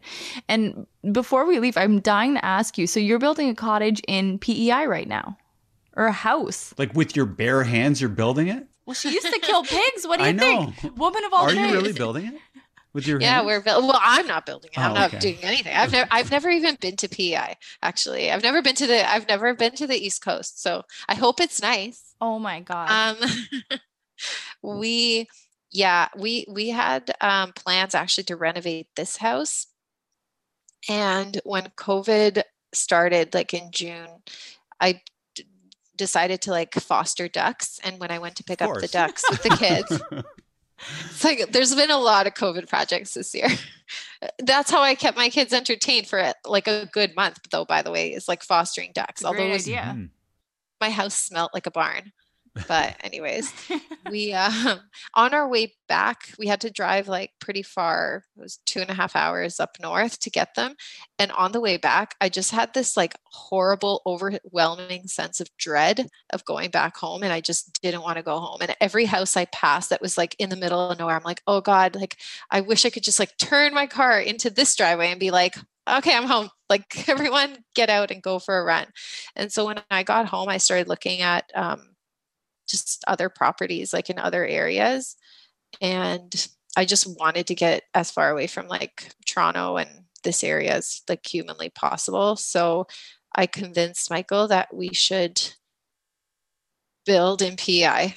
That sounds amazing. It's an island. It's as like far away as humanly possible, but like still in Canada. And you guys are you're going to be right on the water. How much time are you going to spend there? If it's up to me, like maybe I'm not coming home. We'll see. Michael's job is here, so we'll have to see. But the thing is, it just didn't feel like doing the renovation here. It just felt like a bit of a gamble. It felt like putting all our eggs in one basket. Like we, at this point, this was back in June, so we had no idea what was going to happen, obviously, like with our economy. Like, were we going to have jobs? Is Michael going to have a job? And starting a renovation here just felt maybe like not the best. And whereas this opportunity came up, a girlfriend of mine lives on this little peninsula in PEI, and she was moving from Oakville there permanently. And so it's not, I didn't buy it completely blind. Like I know I've seen her photos and heard about it from her. And so, yeah, Michael was on board with the craziness. So that's amazing. That is still pretty blind. And I love that move. I think it's so great. And we love the East Coast. We love PEI. We made our first daughter in PEI after a bar fight. After we got in a bar fight together. We were threatening to beat up a group of like 20 bros that were there from Sault Ste. Marie. It was a karaoke incident. I don't want to get into it, but but we love PEI so much, and I'm so excited for you. And I've been following along with the updates and the developments and everything, and like I cannot wait for you. You're gonna have a blast. You're gonna have so much fun. My last question though is where are the ducks right now? Do you get them to an age of maturity and just get the flock out of there? Okay, so the lady who was doing this, it's kind of a long story, but basically you were just fostering the ducks. So basically when they got too big or too smelly or whatever, you would take them back to the farm. Whatever comes first. Yeah. Whatever comes first. But what I realized afterwards, and I didn't do any research at first, like on this, like I was just like, oh, fostering ducks, like sold. I just signed up. And literally that night I got an email being like, ducks are ready for pickup tomorrow. So literally the next day, I like packed the kids up. And then I texted Michael, who was at work, like as we were driving, I was like, FYI, we may have ducks when you come home today. Oh man. Like, and just so cool you know. He's such an easy human. He's awesome. Like, he puts up with all the craziness. But yeah. That's sweet. Yeah. Ducks today, PEI tomorrow. Like, yeah, he's down.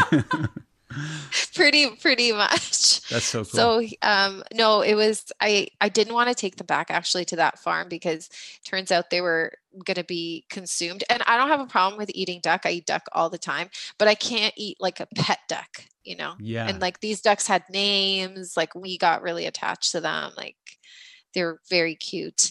I couldn't imagine eating like Stanley, who was hanging out in my mudroom for. Of course. Is it the same with pigs, or is pigs different? Did you not name them? Yeah, is that? I was well, yeah. So my grandparents didn't tell me that those were the pigs that we were slaughtering until like I was about 5, I want to say. So the first few years, I didn't realize it was the same. Ah. Yeah. I see. Okay, wait. Yeah. My truly last question: did you ever, vegans turn it off now? But did you ever like take part in the killing? So my uncle, yes. I wasn't strong enough because I was little, like to do the pigs and all of that, but chickens, yes. Oh, like just bare hands and snap their necks? No, so my uncle at first would make me hold it, and then he would cut the neck, and then I would just let it go, and then it would flop around a bit. And then once I got, that's what they do. Yeah, once their head's gone. And then when I got older, he let me like do the cutting. That's pretty cool. Once I got strong, but you have to be like strong enough to be able, like a chicken's easier, obviously, than, a bigger animal. Anyways, the ducks are alive and they're happy. And they went to a farm that, like, from someone I know who, she has a dog rescue and she has a farm, and she took them on and added it to her other farm animals that she has out there, that they're going to live happily on this farm. And we see pictures of them online now. So, well, you have truly the most versatile resume of anybody that I have ever been acquainted with. And I truly admire you for that. So, Anna, for listeners who want to follow along with anything that you do, where can they go to do that? Just bluebirdkisses.com. That's the blog, or at bluebirdkisses on Instagram. Amazing. Yeah, wow. Time really flew by. Thank you. So I didn't ask one question I wrote down. Mind you, I didn't know the communism stuff and the animal.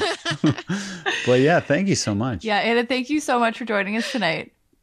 Thanks so much for having me. Have a great rest of your week. Night. Bye. See ya. That was Anna. What a life. Wow. Isn't it amazing? And I love her story because it's just, everybody is so interesting, and everybody has this backstory that you may know, may not know. And I've seen glimpses of it in, through following her. But having the chance to really get into it with her in this interview was so interesting for me. And I know of only grandparents who have had that experience, living in that kind of place. And it's amazing that she did. And I think her perspective is really valuable because of it. Yeah, she seems very tough. Like she could almost overcome any obstacle. Oh my God, yeah. Which is not like me at all. But let's go. A little communism could do you good. Yeah, I know.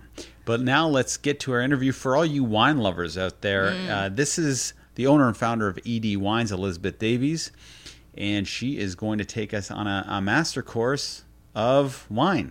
Yeah. So again, if you have a Cab Franc, open that up. It'll be at least similar, and give it a little tasting along with us. But first, Alex, we have to tell everyone who we are supported by. We are supported by Tushy. Shane, the future of toileting has arrived. Yes, it has technically been around for centuries, but it's been hideously expensive, costing thousands of dollars. But now, the brand new Tushy 3.0 modern bidet attachment is here to level the playing field. It's stylish, eco-friendly, easy to install, and affordable. Man, I want this one now. We had the other Tushy, which is great. I can't imagine it getting any better, but it must be. So the Hello Tushy 3.0 doesn't just cleanse your butt with a precise stream of fresh water like ours does. It cleans itself too before and after it's used with the Smart Spray automatic self-cleaning nozzle. So this is like a smarter version of what we have. It has its own butler. It does have its own butler. I didn't even know that. Okay, this is gold.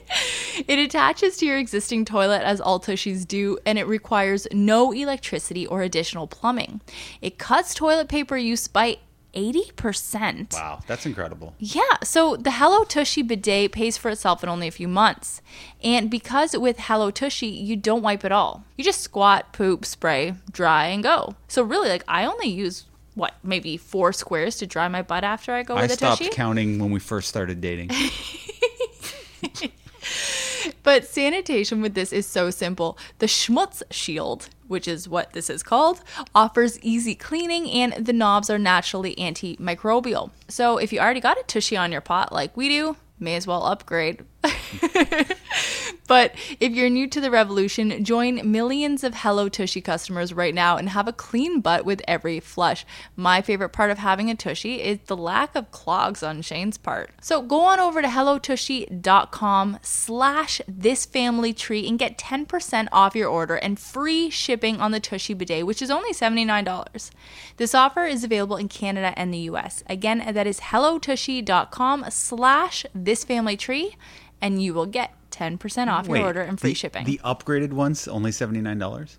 That's what it says. Oh, that's outrageous. But we are also supported by Bravado Designs. Bravado Designs makes the best nursing bras that you will get your hands on. If you have a pregnant friend, a pregnant family member, if you are pregnant yourself, get these bras in your life. However, if you aren't pregnant and you still want this amazing comfort in your life, you can check out Bravado Designs' brand new everyday collection. They have no clips, but the same amazing comfort, amazing sleek style for your boobs. But I get so many messages from people who have gone the Bravado Designs route and they are always so happy. So you can get the nursing bras at bravadodesigns.com, or you can head to the Canadian website for access to the everyday collection at ca.bravadodesigns.com. But regardless of the website you go to, use the promo code ThisFamilyTree for 20% off your entire order. Again, that is bravadodesigns.com or ca.bravadodesigns.com, and This Family Tree 20. And tell them Shane sent you. I'm kidding. Just follow the aforementioned instructions and you'll be fine. But now let's get to our interview with ED Wine's founder and sommelier, Elizabeth Davies. No, Elizabeth, thank you so much for joining us tonight. So you are Elizabeth Davies of ED Wine Company. And yes. I want to start off with you. So you are a sommelier. I am, yes. I have been for about 7 years now. Okay. More, and where are you in that? Because I know it's a really rigorous process, and like the level 4 is insane to be able to do. Yeah. So where are you in that process? So when you're talking about levels, you're talking about the WSET program, which is the Wine Spirit Education Trust. I finished level 3 around 7 or 8 years ago. And then now I've moved into the stream of a Court of Master Sommeliers, which sounds very bougie, but it is. So it definitely sounds, the title sounds that way, but I'm a certified sommelier with them, and I'm slowly working towards my advanced sommelier as well. So that's incredible. It's a lot of fun. What exactly is a sommelier? Because I think most people just think it's the person in a restaurant who swings by your table and tells you which wines to pick. Or is that all it is? Well, it can be a variety of things. Like back in the day, there weren't necessarily as much of an emphasis on paperwork and credentials. A lot of it was life experience as well. Now it's really nice. The industry is a nice blend of both. So it's not just, your book smarts and how it is when you taste wines and et cetera, but it is also matched with your combined experience with working with people in wine. Mm-hmm. But really the job of the sommelier is to help bridge the gap, because I know I've been working in restaurants for 19 years. I don't know everything there is to know about wine, but how could you expect someone else to know even more, right? So our role is to try and help to find the perfect wine for you, because not every wine's going to be for everybody, but our job is to help you find the perfect one. This is amazing. So this is, Shane and I, we love to drink wine. I've, done tastings in the past, and I know what kinds of wines I like, but I don't know why. I don't know the language to use when I'm talking about them, so I could never describe it to somebody else. I feel like Shane has a better palate than me, even though we just started. So this is going to be such a cool experience, and you, of course, are the proprietor, oh goodness, of ED Wines. So when did you start that business? I started it about 3 years ago. So I alluded to earlier, I am in the restaurant business. I still am. I work at a restaurant in Toronto, a nice steakhouse. I've been there for about 10 years. But I needed, and I'm able at the restaurant to open some incredible wines for many people, and we have an extensive wine list. But I wanted to still focus on other areas of the world. I also needed to focus on other areas of my life too. So this worked out pretty well, where I could focus on being home for dinner more frequently if I was doing this during the day instead. So this is a nice blend. I get a bit of both, doing both. So it's been 3 years, and it's been a fun ride, trying to predict what people might want and how they want to consume wine and how they want to learn about wine, and just trying to fulfill those needs. So before we really get into it, just to break the ice a little bit for the listeners, for us, everybody has to say their favorite kind of wine and their favorite wine, movie, or show. Well, I didn't tell Shane. So you can start. Everyone's going to say Sideways, though, aren't they? I'm not. Okay. Me neither. Oh, wow. Okay. Hit me. Yeah. All right. So my favorite wine, I normally like to divide it into categories of sparkling, white, and red, but I won't. I'll just go with champagne as my favorite. And my favorite wine movie is the first Somm, which was done on Netflix a few years ago, because I feel like it gives people a sense of what we do and how foolish and pretty cool it is too, I think. Is that the docuseries? Yeah. Well, it starts with a documentary. It has 3 now. Okay. And then now I think they have Somm TV 2, which I haven't had a chance to catch up on. But Somm 1, so SOMM. I feel like when my family's like, what do you do? I'm like, watch this movie. Like, you'll get it. That's yeah. awesome. How about yourself? Okay. You're going to say the documentary. Yeah. Yes, I am. Yeah. So I like a good Barolo. I love a good Barolo. I like a good Zin, but I'll say, I don't know, just any Barolo. This is how sophisticated I am in my wine journey. And I love sour grapes. Have you seen that? Yes. Yeah, that one's Incredible. really good too. Incredible. Yeah, that one's really good too. Yeah. It is wild. And Barolo is my favorite red wine. Is it? Well, there you go. See, we got lots in common. Okay, so for me, I'm not good at wines. I was just going to say red wine. So perfect. Yeah, okay. That red works. wine's my favorite type of wine. And then I was going to say Sideways, but then again, that documentary you mentioned, Sour Grapes, is so great that might be it. It's so good. And for those listeners who are thinking like Sour Grapes, it's on Netflix, and I'm not going to tell you anything about it. It has a little bit to do with wine. You need to watch it, and I really can't say more because, it seemed like you were going to elaborate. Oh, and for those wondering, you just said where they can stream it. You have to watch it, and I'm leaving it there. Okay. Yes. So should we get into this wine here? I'm here to learn. Yeah. Yes, let's get into it. Okay, so is there a special way to pour the wine? I'm going to ask dumb questions. There isn't. Okay. No, and that's not a dumb question. No, there's no special way to do it. If you want to get technical and formal about all that kind of stuff, you can, but wine doesn't need to be stuffy. Sometimes I have fancy glasses, sometimes I have a mason jar, and pretty much ever in between. Same thing. Just do your best to get in a glass, and if you spill a little bit, that's okay too. Okay, along with the pouring. Now, I find that Shane and I always have a different idea of how big a glass is. So do I pour up to here? Or do I pour up to here? Do I pour up to the part where it peaks before it kind of curves up? That's exactly where you pour it to. Okay. And what's your opinion? Was that your opinion, or I just like a larger glass because I like to not be running back and forth to keep pouring the wine. Yeah, and then you can say you had one glass of wine. Exactly. Yes. As opposed to 2 or 3. Yeah, I get it. Is there a logic to just the smaller glasses like this? The smaller form. Yeah. Yeah, the idea is wine, the taste of the wine in your glass will continue to evolve as it interacts with oxygen. So if you fill it to the brim, you don't really have the opportunity to swirl it as much and get oxygen kind of in there and doing its job. And then also when you pour it, the way the glass kind of goes out, that's going to give you the most surface area, even if you're not twirling your glass. It gives you the most surface area, so the most exposure to oxygen. And then you're allowed to kind of carry on and enjoy the wine as it evolves, as you're kind of drinking it. So that's the thinking behind it. Okay, so first we twirl our glass. That's the first thing we do? Yeah, you can give it a twirl, or even your first step is just take a look at it. Okay. Looking at the wine, or just enjoying wine, period, as many senses as you can include, the more you're going to enjoy. So definitely give it a look. You don't need to spend tons of time staring into it, but if you give it a look, you'll start to realize, like, Alex, your Barolos tend to be like a nice garnet color that you can almost see through, but then they have all this power behind it.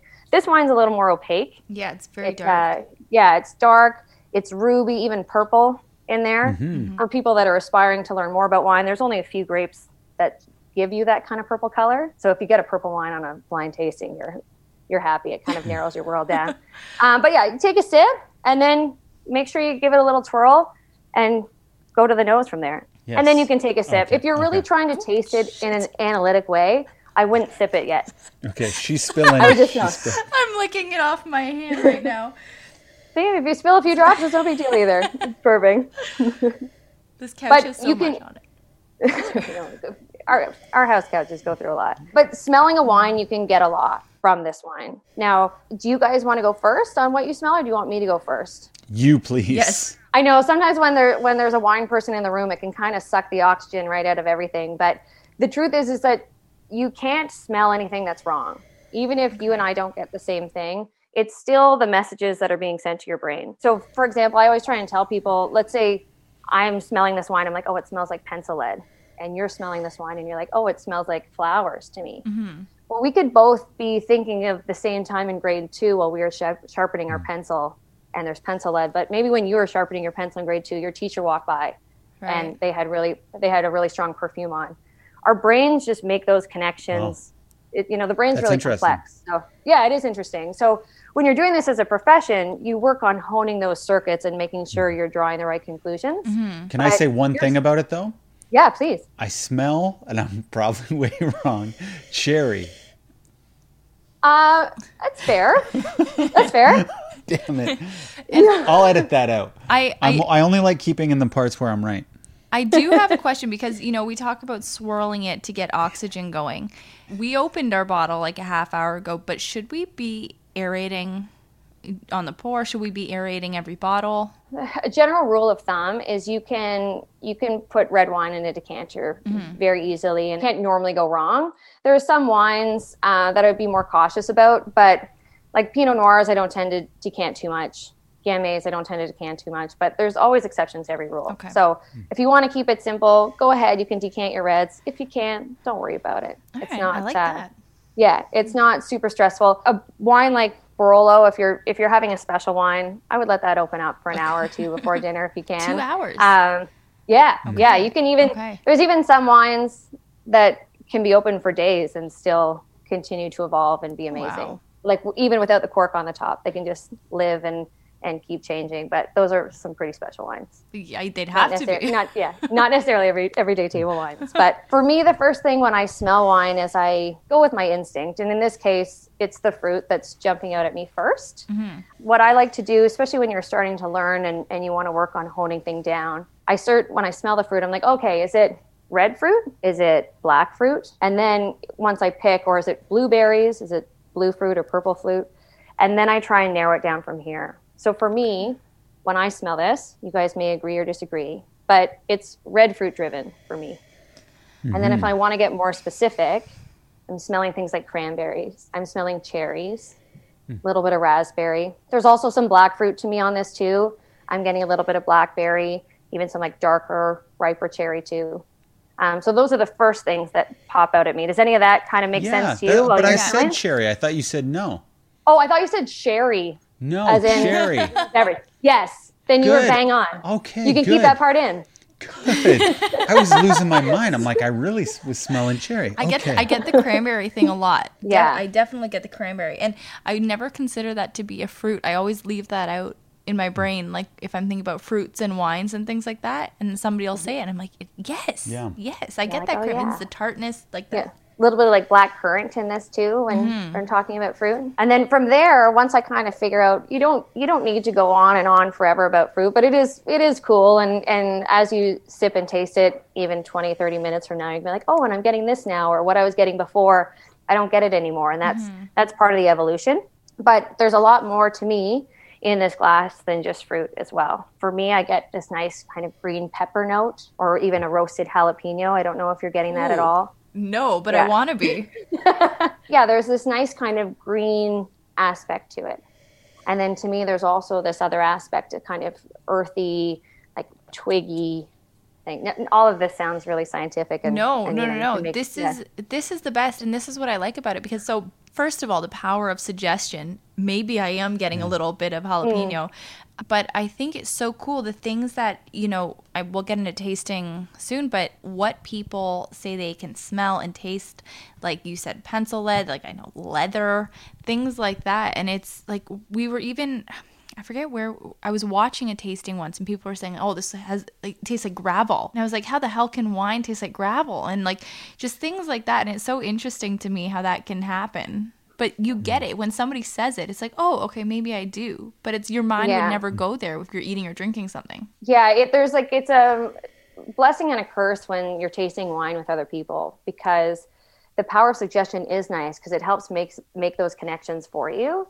However, I could totally mess you up too and say something that's completely not in the glass, and that's how powerful our brains are. You can if you tell me this is a white wine long enough, my brain might be like, oh yeah, maybe it is. Like if my eyes were closed, I'd be like, maybe this is a white wine, but we are in fact drinking red. So it's kind of a blessing and a curse, which is why I always like to ask people, I'm like, do you want to say what you think first, or would you like me to go? Because often once a somm starts talking, everyone else is just like, oh, okay, well, I'll just kind of keep my mouth shut. But I always try to, especially when I'm seeing people face to face, I'm like, oh, tell me everything that you think, because then it helps me get to know you and your taste buds better, and then you can kind of play around and get the right wine for you. So it's really great. Are there sommeliers who have a bad nose but can taste it well and detect things, or is that not a thing? That's a good question. I've never thought about it that way, and I'll give you a bit of an explanation as to why.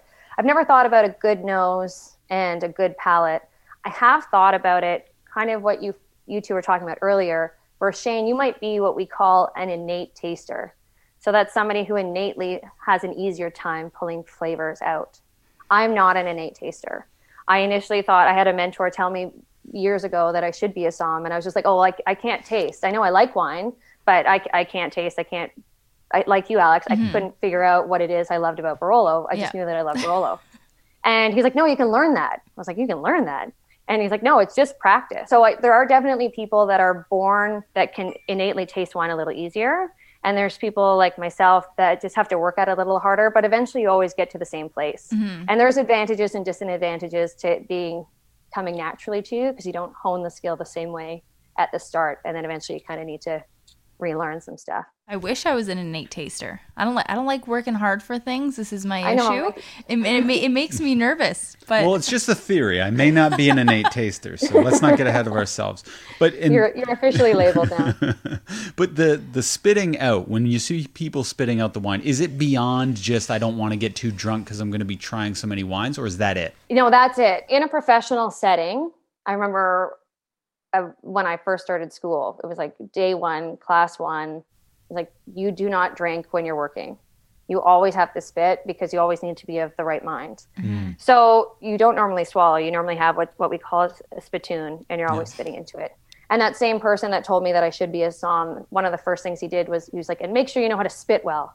It's like, it's always embarrassing. We're in the one walking around the room with dribbled wine on your shirt. He's like, you don't want to be that somm. So yeah, you do, generally speaking, don't drink. But in this type of a scenario, it's kind of easy to have a couple sips and not be too worried about it. When you have to learn how to spit well, is it like a forceful spit or just like a little, like shooting it out a little bit? What's the trick? That's a good question. That was my train of thought too. And I'm just like, well, what defines someone who's good at spitting out wine? So I think it comes down to personal style. All right. Yeah. I like to be subtle and kind of like quick and short about it. Other people, I don't know, might be more grandiose about it. But I think it comes down to your personal style, and mine's a little more subtle and discreet. All right, I like it. Okay, but should we take a sip? Yeah, let's take a sip. Okay. See, it's tasty. I know it's tasty. There's a lot going on. This isn't. I picked this wine on purpose for you guys, just because you had mentioned a previous wine that you liked, of which was a blend. So what I did here is I picked one of the grapes, and the grape that we're drinking, spoiler alert to everyone at home, is a Cabernet Franc. So I've chosen a wine from the Loire, which is within France, that makes Cabernet Franc, and they make the world benchmark of Cabernet Franc. So I thought I would bring this for you guys to taste and figure out if it's Cabernet Franc you like, if it's Gamay you like, or if you like the blend or what have you. But this is a really good example of Cabernet Franc. For me, when I take a sip of this wine, all of those fruit flavors that I have on the nose when I was smelling it in the first place, they're still there, but I find them in a lot more tart version. Like initially when I was saying the red fruit characters, I was just like, oh, it's cherry and blackberry and it's ripe. Perhaps I didn't mention ripe, but it was more ripe. Now when I'm tasting it, I'm like, oh, it's cherry and it's cranberry, but it's a really tart version. It really kind of gets really fresh and really acidic on the palate too. So it really kind of sharpens you up. And I find wines that do that quite interesting. That tends to happen in wines that come from what we call the old world, which simply put tends to be Europe. So wines from Europe tend to have this characteristic where they smell perhaps quite right on the nose. And then when you taste it, it's a little more tart. Whereas if you're drinking the same grape from the New World, it tends to taste pretty much how it smells the first time around. So it's always kind of fun to see that happen. So on the label here, is it supposed to say when the grape was from? Like usually in the top left, doesn't it? I don't see it here. It doesn't need to be on the top left. It just needs to be on the bottle. And it's on the back in this case, and it's 2018. So if it's 2018, that's just the year of the grape, right? The wine could have been bottled yesterday, theoretically. Exactly. Yeah. So that's the year that the grapes were harvested. So this would have been harvested, let's say, in September of 2018. But I think, do most people think that's when it was bottled? Like just that's like what I thought. The layman? Yeah, that's a good question. I don't know. Perhaps I've always taken that for granted. and I haven't asked that question. To me, when it's bottled, though it matters, it definitely matters, especially as a wine professional, the weirdest details matter. But to me, I just think overall, I'm looking at the evolution of a grape from 2018 to now 2021, and whether all of that time was spent in a vat or an oak barrel somewhere and then it was bottled yesterday, or if a year of it was in a vat and then it was bottled. And often when we bottle wine, if they have the cash flow available, they'll let those bottles hang out in the cellar for a few years and really kind of settle into themselves too. So to me, it's the whole process, whether it was bottled yesterday or if it was bottled 2 years ago or 2 weeks after the grapes were harvested. It all matters, but it's the total year that really matters to me. Okay. And do all wines get better with age? No, that's a really good question. So not all wines get better with age. And in fact, you read stats like 90% of wines that are purchased are drank within hours of leaving the store. So back in the day, people used to age wine all the time. There isn't necessarily a market for that anymore. People, they need things faster. So people have started to make wine that is better to be drunk young versus to be aged in order to meet that demand. Because often wines that require age aren't necessarily very pleasant to drink right out of the gate when they do get released. So it's something like I have lots of wines that I'm really grateful to have that are in my cellar, but I won't open them for 5-10 years. And beforehand, it just kind of seems like a waste because they're not there yet. Where I have other wines that I'll make sure they get drank within the next year because I prefer, they taste better in their youth. So it's a secret language knowing. Well, because I've had, like, one of the nicest bottles I've probably had is a Caymus. And I've seen people with like cellars full of it. And it's like, you can't drink all that wine in 10 years if you wanted to. So like a bottle like that, is it typically like the more expensive wines are meant to sit? Like, could you figure that out by price? That's a good indicator, but unfortunately it's not a foolproof indicator. Okay. I'll use Caymus as an example. Caymus makes some beautiful wines. They're always in demand. I know at the restaurant, everyone's always looking for Caymus. Caymus has a bunch of different wines, but they have the regular Caymus and they also have the Caymus Special Select. The Special Select is more premium priced than even your, I'm going to use this term loosely, but your basic Caymus. But what they do with Caymus Special Select is they actually harvest the grapes 2 weeks after they would the grapes that they harvest for the regular Caymus. And the reason why they do that is because they know that people aren't waiting 10 years to drink it. And if they let that fruit get a little riper, it's going to be more approachable if you're drinking it young. But if you were to taste both of those wines 10, 15 years after they were harvested, I would pick the original Caymus. It'll taste better in 15 years. So it can get quite complicated. But again, people keep kind of adjusting because consumers don't tend to age wines as much as they used to like a decade or two ago. Okay, foods I wanted to talk about. On your labels, it often recommends which food would probably complement the wine, or maybe the wine's complementing the food. What is it about the wine and what makes it such a great complement? That's a good question. So the relationship between wine and food is probably my favorite aspect of my profession. I just love it. If you give me a great meal and wine pairing, I'm going to have overate and overdrank within 5 minutes. Me too, but I don't know why it's great. I know why it's so good. It's the same way a chef is playing around with balances of flavors, whether it be sweet, salty, savory, sour, umami, bitter. All of these elements, finding the right balance is really what makes a chef make a magical dish. When you have a wine that complements that balance and enhances it, that's what it's all about. So there's a lot of science about the certain areas, flavor receptors of your taste buds that help kind of make those pairings exist. And there are some foods and some wines that are just easier to pair with than others. You know, pairing a red wine with tuna tartare is a challenging feat for me. I have my favorites that I go to, but I wouldn't have red wine with that easily. I'd rather have white wine or a beer, or sparkling. Everything goes well with sparkling, but it comes down to figuring out the balance of flavors in the dish and then trying to find balances and flavors in the wine that match that. And the wine we're drinking right now, what would that go great with? Oh, this would be amazing with anything with roasted vegetables. This would be amazing with a burger.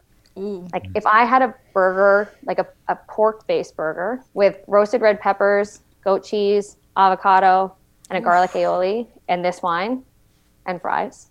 I'm very hungry right now. I know. We have date night tomorrow, and that's our night to order out. You're giving me some inspiration. Yes. But that would be a great option. But anything from the barbecue, I find is really nice. So anything with grill marks that would have, that charring that can relate to that grilled jalapeno I was alluding to before. Yeah. I like to play on those flavors with this style of wine. Man.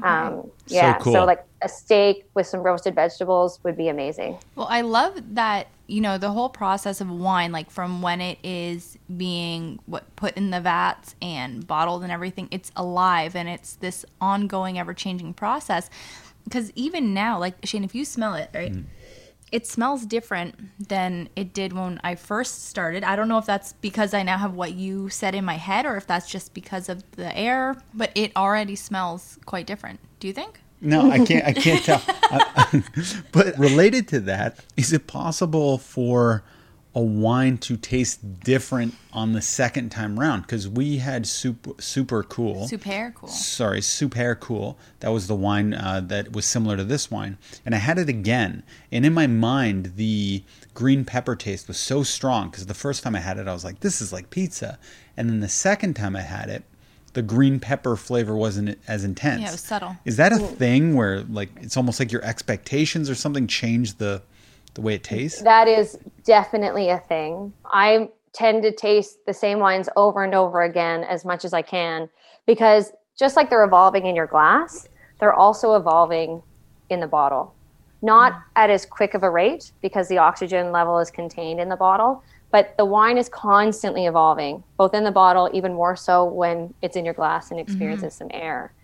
But there is, which is the science aspect to it. But we can never underestimate with wine, especially because we're playing around with our senses and our brain, is that we can never underestimate the emotional side. Or in my side, I always say like the romantic side. Maybe because I find there's a lot of romance in wine. Oh, big time. But, right. Yeah, you can just never underestimate your environment. If you go to a winery and you're having the best weekend away and every winery you stop at, you love everything and you pick up a few bottles. And then a couple months later, you're like, oh, let's open that wine. And you pop it open, you're like, oh. Yeah. It's like seeing a movie in the movie theater, opening night, versus watching it in your basement 3 months later without the crowd laughing along. Yeah. Exactly. Yeah, it's the same thing. So there's the science aspect, and then there's also the emotional aspect to it, which, yes, the wines are constantly changing. Even right now, I opened this wine last night because I knew I had given you this wine with tasting notes a couple weeks ago. And I'm like, I need to see if it's totally different or not. That's just me, obviously being a bit OCD. But I'm like, oh no, it could be totally different, and I just need to make sure that everything's perfect. So I opened it last night. I opened it tonight, and last night and tonight they taste the same. I like that professionalism. Yeah. I know. Now, for me, this is an amazing, fun hobby. I want to really get into this. I think I'm at my peak obsession of getting into this. I'm really excited about it. But is your husband, Tim, is he on board with, or is it like, okay, let's just get a little bit tipsy here? Yeah, he's very, very supportive of my career. Very much so, especially when I have to open really nice wines to look into them. Yeah. He's really supportive. He's also very supportive when I was pregnant because I would have to still be tasting wines and I would only have a sip and he would have to finish the whole bottle. So poor guy. Yeah, he was drinking for two. He really, really did a good job at that. No, he's great. You're making me think of a story of my brother a few years ago was visiting and he was hanging out with us and he was like, hey, Tim, what's it like drinking wine with my sister all the time? Like, is it really annoying? Is she always like overanalyzing things? And he's like, no, it's fine.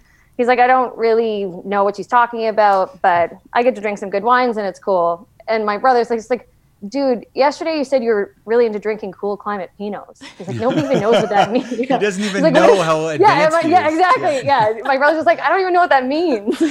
So no, but he's by osmosis, he's definitely learned a lot. I really like having him around to ground myself because sometimes you can get kind of too analytical about stuff. So he's a really good kind of temperature gauge for me. So I gotta say, you included tasting notes with this bottle as you do with every bottle when you order from ED Wine. But I think we should talk about what we're tasting now. Yeah, I think so too. Oh, sorry. No, that's all right. No, that's okay because I'm really starting to get it. But before we do, is there a proper way to sip it? Or like, do I keep it in my mouth like for a little while? Do I just swish it down like an oyster? Like, how long does it sit on my tongue? It is something that I don't particularly want to do for your listeners because it might be like nails on a chalkboard for them. But if you take a sip and then you let a little bit of air come in, like do it. You gotta breathe in and say, I got to do it. So do you see that? So when you take a sip, don't fully close your mouth and take a little oxygen in well. I'm going to do it right inside the mic. Yeah.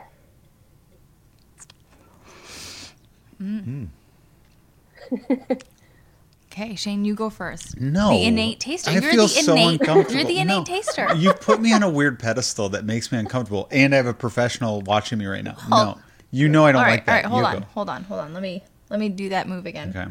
There might be a little bit of tartness here. Like, is that the cranberry that we were smelling?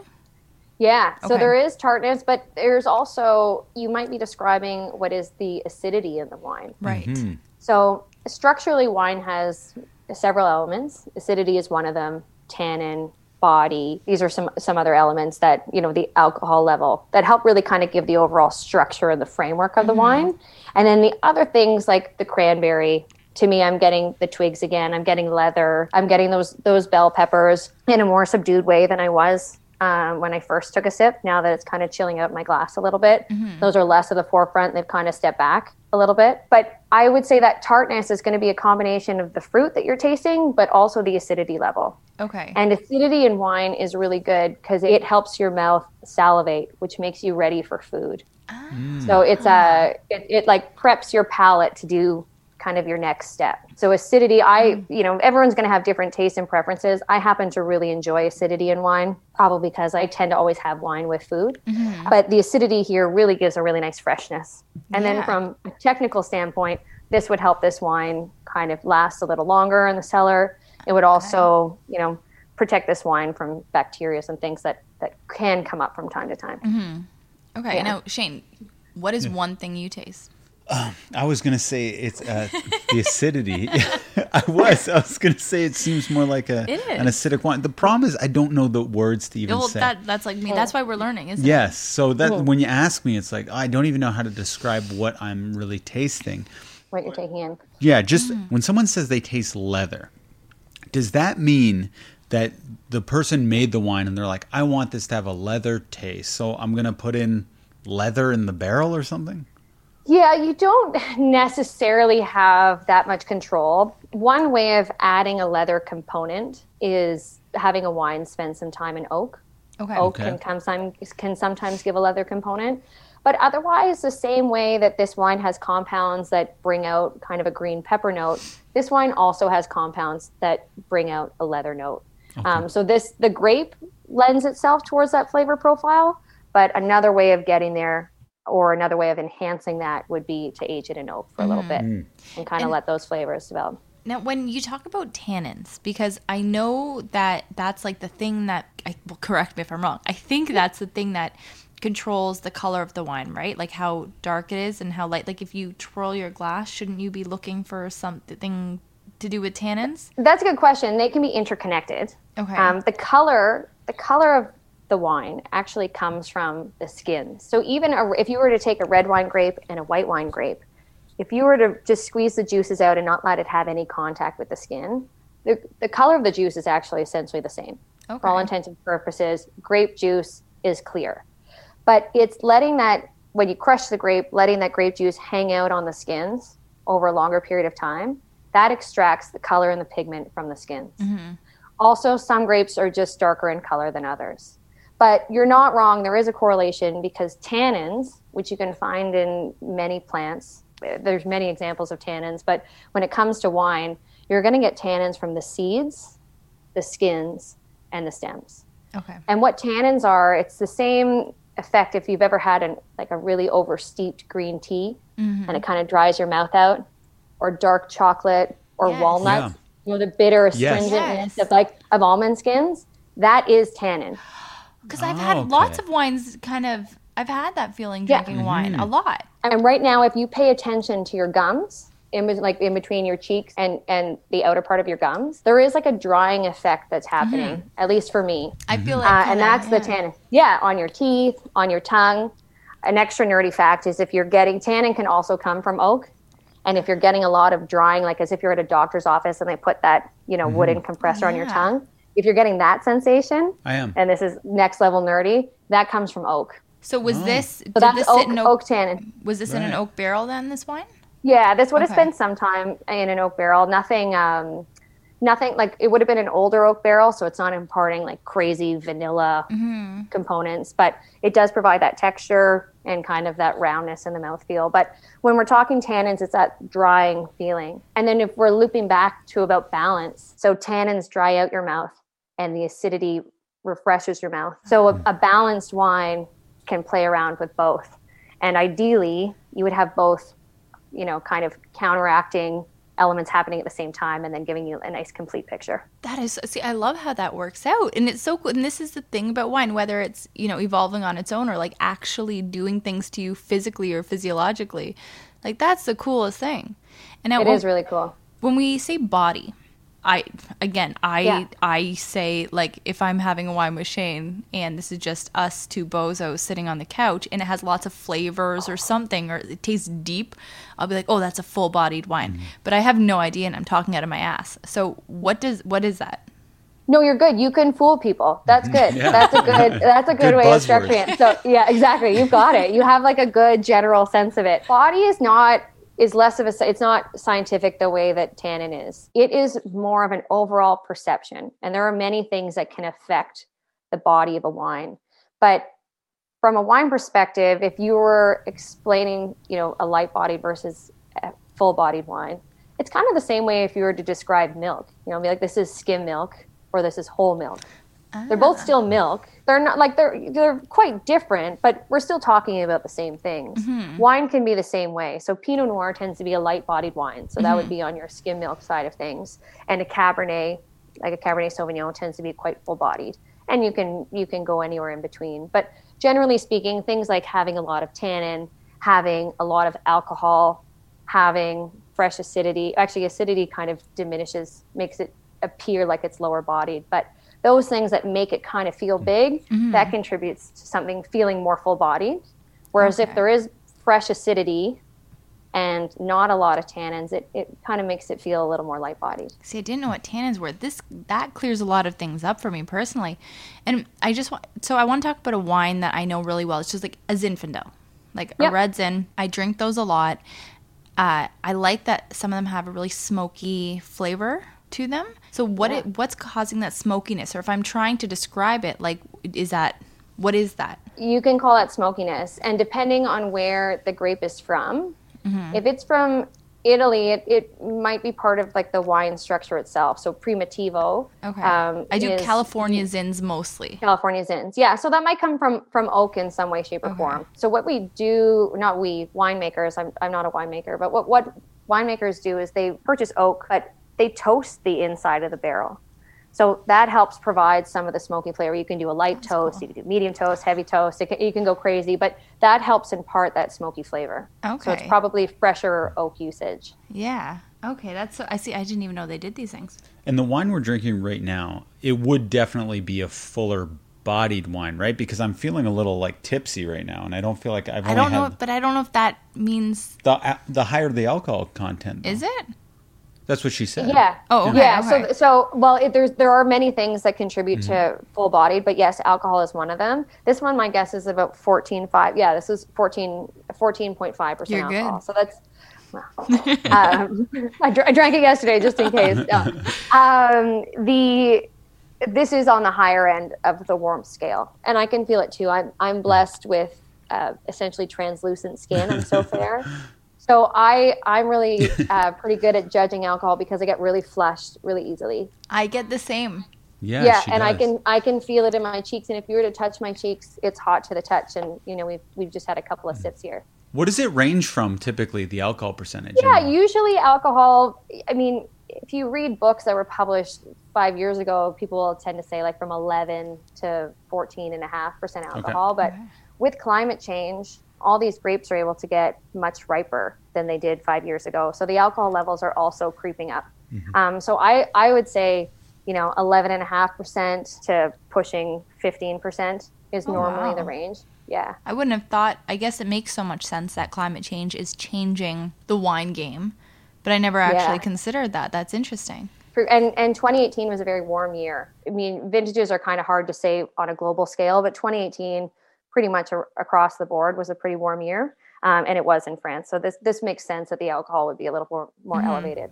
Is ice wine the worst wine out there? So ice wine deserves a lot of cred. It is not something that us as Canadians consume very often.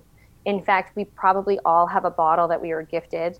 That's what I was going to say, yeah. Yeah, exactly. And you have no idea what to do with it. Mm-hmm. I have easily a dozen ice wines in my fridge downstairs, and I very rarely open them up, and I know when to open them up. I know how fantastic they are. They're really hard to make. But globally, particularly in Asia, ice wine is a very coveted and very special drink to have. Sweet wines, like we're talking hundreds of years ago, used to be the thing that you wanted. And it's because they didn't have sugar in their diet. This is my perception at least, as to why people are gravitating towards dry wines, is because we have a lot of sugar in our diet, whether we know it or not. Mm-hmm. You know, if we were making those burgers to go along with this, we wouldn't necessarily know or even consider that there's maybe sugar in the bread, depending on where you got the bread, or maybe there's sugar, maybe you put ketchup on it, and there's sugar in ketchup. So our bodies get satiated with our sugar needs very easily. So we're not craving sugar the way they used to.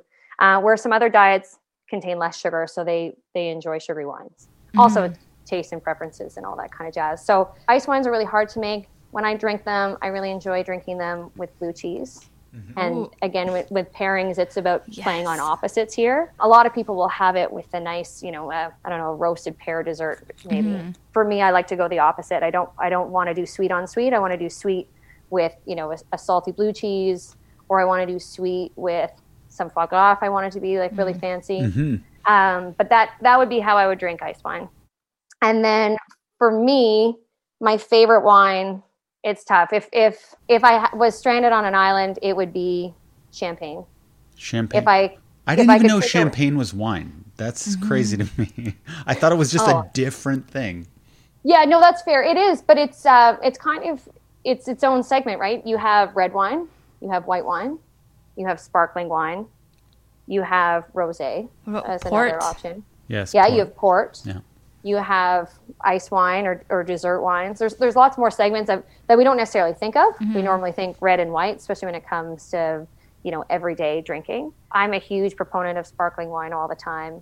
When I visited Champagne, which I was very lucky to do a couple of years ago. Yes. Champagne is a place in France for the people who don't know, right? Yeah, sorry. Yeah. Champagne is a place in France that specializes in sparkling wine. And it is the benchmark globally on how to make sparkling wine. You can make sparkling wine outside of Champagne, but you can never call it champagne. Mm-hmm. Only in that region can you do so. But they've been doing it, for hundreds of years, and they do a really good job of it. But when I was there chatting with winemakers and chatting with wine professionals, everybody there had stories of their grandmothers drinking champagne every day, and everybody lived to 110. Yes. So I try to always put champagne in the fridge as my life goal, And then for white wine, I tend to like something really simple, like a nice, crisp, easy white. What's your go-to champagne? This will end up making me be a bit of a brat, and I want to preface this where I cut corners in other ways so that I can spend my money on As champagne. We all do. Yeah, exactly. It is a priority to me because it's my profession. I'm doing my best to explore as many what we call grower producers as possible. Okay. So there are a lot of big houses like Dom Perignon, Veuve Clicquot, Moet that a lot of people are familiar with seeing in stores. I don't tend to drink those ones these days because I'm trying to explore these kind of, essentially what they are farmers that grow grapes and then make their own champagne because they're pretty cool to explore. So Eric Rodez is one of my favorites right now. But, and that is outrageously expensive, I assume, just because of the it's champagne in general is expensive to make, and then it has the cachet behind it, so they can charge a little more. Mm-hmm. It's definitely an expensive wine. It tends to be between $70 and $100, but you can do $400 or $500 for a bottle too. But that's obviously next level. I have a lot of Italian friends, and they always, they amp up Prosecco when it being compared with champagne. How does it, I don't know if you're Italian or not, you might be, but how does Prosecco actually hold up to champagne? So they are made slightly differently. Prosecco is fantastic. Prosecco is a really great, much more affordable way to enjoy sparkling wine. And the way they do that, I don't want to kill too much time, but normally champagne has the fermentation happen in the bottle, and that takes a lot of time and money and space. Where Prosecco is able to cut costs down is they do this second fermentation in large vats. So they're able to speed up the process and do it in a lot more cost-effective way. As a result, they're able to pass that cost savings down to the consumer. There's certain elements of the flavor, the way that technique, it kind of amplifies the grape flavors as opposed to the flavors that the yeast bring together, which is what champagne kind of focuses its energy on. So they're different, but amazing. Prosecco is fantastic. It's bright, it's fresh, it's very easy to drink, and much more budget friendly. I like it. So is there anything else that we should do with our glass that we're currently sampling? No, I think you're good. Just keep at it. I think the most important thing to focus on is just trying to establish if you like it. Yeah. Every time you drink wine, and again, it evolves over time. But if you just keep trying and asking myself, okay, do I like it? Or did my boss say that this was really good and I feel like maybe I should like it for that reason? But if you can ever just stop and take a second, you don't need to spend a lot of time, but that's the most important question, is if you like it. And then if you can find ways to articulate what you like or don't like about a wine, then that's great. That just helps kind of the communication process. But generally speaking, if you go to a restaurant, ask and tell them what you like. And if you can't articulate what you like, just tell them what you've been drinking at home lately that you like. That gives us a lot of information. Okay. Or if I were to ask you, do you drink tea or coffee? Do you drink orange juice or grapefruit juice? That kind of helps us too. So you don't need to know everything, but always ask questions. And what's your favorite red wine? I'm going to write it down. Pio Cesare is so P-I-O, and then a new word, C-E-R-A-I. I didn't spell that right. We'll look it up. I'll find it. I'll pull it. I'll send you a picture. Okay. I'll send you a picture. It's my favorite. That's awesome. And those ones last a long time. So is that affordable? It's Barolo is more premium, but it is affordable on the Barolo spectrum. It's probably about $45 a bottle. Yeah. But if you try their Barbera d'Alba, it's I want to say it's $25 a bottle. Oh, okay. And you get a lot of value there. See, we like doing Barolo. We would, before COVID, we would go away to Prince Edward County for my birthday every year. And we'd pick up a Barolo special for my birthday night. And then we'd just do PEC wines for the rest of the trip. But that's a good one to know because I have never heard of that and got to try it. Have you tried Red Rabbit?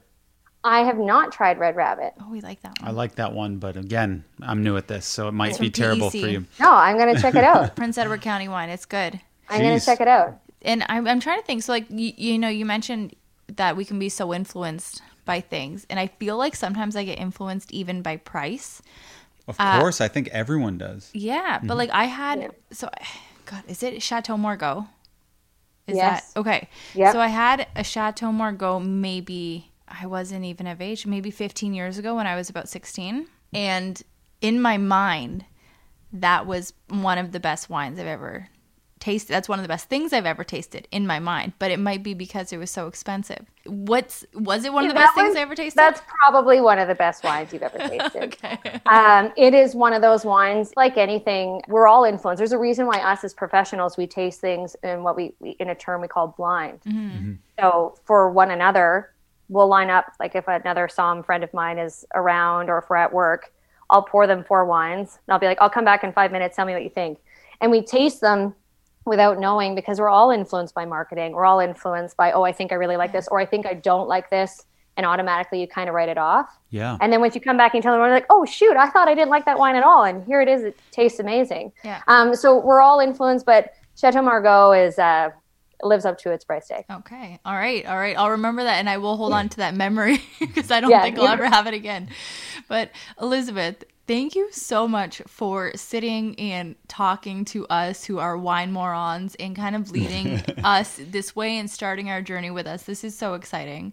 Anytime. Thank you so much for having me. You guys are fantastic. Thank you. And where can people find you, find ED Wine Company online? Oh, yeah. So if you want to check out the site, it's edwine.ca. But if you want to reach out to me on Instagram, I'm there too. My handle is @edwineco. It's kind of nice. You have a little SOM in the back of your pocket. You can shoot me a DM and I'll make you any recommendations and we can get you looked after. But it's all about kind of spreading wine and making it fun and approachable and keeping kind of the negative aspects of pretension and stuff at bay and just focusing on the juice. You sure as hell do. And thank you again so much. Enjoy the rest of your Tuesday night. This is my favorite Tuesday ever. I thought this would be a 20-minute segment. I just got so interested and I kept thinking of more questions. So thank you for your time. I really do appreciate it. It's honestly my pleasure. Thank you both. Take care. All right, you have a great night. Okay, wow. Do you know everything about wine, Alice? I feel like I am at a way better place than I was. And I wish we could have her here with us and go through 3 more bottles because that was so much fun. Yeah, I did start to feel tipsy at the end. I was getting worried. We only had 1 glass. I know, but that was a full-bodied wine, though. It was full-bodied wine. Which means higher alcohol content. I believe it was the highest you could actually get in wine. Mm-hmm. And wine usually gets me that perfect buzz, but I feel like this one, well, I know this one gave me a mini hangover. The next day, I had a very sharp headache. I did too. And I typically don't get that with wine. And this was a great wine, though. And we did put it on our list as one of our favorites. But this wine would be one to stay away from if you have work the next day, maybe. Yeah, and you're planning on drinking the full bottle. That's what you mean. Well, even if I drank half a bottle, I had a hangover. That makes sense. Sorry. I was agreeing with you in a weird way. Cut this when you do it, but... Don't tell me what to do. I'm the editor, Alex. I'm the editor. We talked about this. This stays. This is good stuff. People like hearing us like this. I'm sure they do. But now let's get to our end. Would you mad at me? No. It's too much. But now let's get to our listener mailbag segment. This is where you send us questions. Alex answers them, and then I give my reaction to them. And I have not heard any of these questions, so if my reaction sucks, that's why. All right, let's do it. So, our first question. How has working from home changed your relationship? So I'd say there's some pros and cons. A con is that it's hard to turn off, and we talk about that a lot, and it's hard to stop talking about work because not only is home Shane's office for his 9-to-5 job, but it's also the place where we work together and do this podcast together and everything, and that makes it pretty difficult. So sometimes we bring our work frustrations into our relationship, which, like we said earlier, we are really trying to separate, and I think we're doing a good job. But the pros, because there are pros too, in my opinion, I want to hear your take, Shane, after, but I think we understand each other better in the sense that we understand what's expected of each other. So, I get to see what you're doing for your 9-to-5, and I know the work that goes into that. And then when we are doing podcast work, the work that goes into that, and you get to see also what I'm doing with the kids every day and how long it takes to do feedings and bath time and just get them changed to go outside and all those little things. Mm-hmm. So that is helpful. And also I think because we work together, it's also added a very fun element. Like there's always this, we feel like we're playing a game sometimes. So it's like if one of us comes up with a good idea at 9:00 at night, maybe on one hand it sucks to bring up work when we're trying to chill, but on the other hand, it might be lots of fun and give us something cool to talk about. Yeah, sometimes when I'm dying for a break, I have the break, and then I'm just itching to get back into a little fun work idea, because sometimes work can be fun, especially in the social media sphere. But like you said, hard to turn off, and sometimes you absolutely have to turn off because burnout is such a real thing. Mm-hmm. Definitely con is the burnout, but a pro is I get to see what you do, and you're so good at it. Case in point, today you were saying, Shane, like maybe you could make French toast for Lucy in the morning because you're sleeping in the morning, right? Yeah, because Betty is still up all night. Yeah, when you need that sleep because you're up half the night and I'm sleeping away. So we try to compensate for that by from 7:30 till 9 you have uninterrupted sleep and I'm with the 2 girls. Anyway, you asked me to make Lucy French toast, and for me that is an impossible task because we got Betty crying and cooing and Lucy's running around wanting to build forts, and I'm just like, Alex, you don't understand. This is impossible to do, which of course you would roll your eyes at because you have enough experience. You know how to navigate those waters. Yeah. So I cannot do that, but you can. Much in the same way, I'm a professional in the editing room. I can do something in 2 minutes that you can do in an hour. You can do something in 2 minutes that would take me an hour and a half in the parenting world. Right. So I have nothing but respect for you in that way, which is eye-opening to see it firsthand. Very cool. And we're definitely a much better team. We understand time management way more. It seems like we're proing it up too much. We're proing it up a lot. But I think a huge con, and I think a lot of people will be able to relate, is that it's all happening in the same space. So, it does make it harder to, it's turning off in a different way. So, not just turning off your brain from work, but being able to kind of separate the areas of your house that are for relaxation, for intimacy, for work, things like that, because everything's happening everywhere all the time. And I think that just adds to stress for everybody. Yeah. And I guess a major con, and this is so obvious, the markers of things to look forward to. That was such an important part of stress relief in the before times, where if you had a vacation coming up, that could kind of get you through some rough times if it was the February, which we're going through. So I struggle with, what am I looking forward to? And instead of long-term things to look forward to, now it's the short-term. Date night. Looking forward to... Pizza night, right? Because our weekends aren't that different, but we try to make them different. It's not like it was in the before times. But also, speaking of time, one thing I like is now if I have a really stressful period, I know that time goes by fast and it will pass faster than it seemed to before. Time would drag, days would drag. And now, you'll have moments where the day is dragging, but overall, everything goes pretty quick. Good question. Yes. So the next question, Shane, this is all on you. Tips for dads in the delivery room. My husband is worried that he's going to faint. The only thing I could say here is maybe to make sure that he doesn't stand past your waist and, helps you out from the side or from behind you. They block the area off pretty well. You're not seeing anything too crazy. Because you get woozy easily with blood I don't and like everything. Needles. I'm covered in cool tattoos, but that's not to say I can actually handle a needle penetrating my skin. That is hard for me not to faint. But caffeine is important not to have too much because you're liable to get into a panic attack. And when you're in these settings, you want to have caffeine, but you don't need it. So I would stay away from caffeine if you are a person who tends to faint or get extremely anxious, and just don't look. You don't have to look. No one's asking you to look. No one's expecting you to look. And once you get the baby in your hand, the grossness of everything doesn't matter at all. It's all about the joy. But hold on, Shane. So you are such a woozy guy. You have, what's it called? The belly button phobia? Yeah. Do you remember what that's called? Yeah, lumpha phobia or something. So you get incredibly cringy and grossed out by that kind of stuff.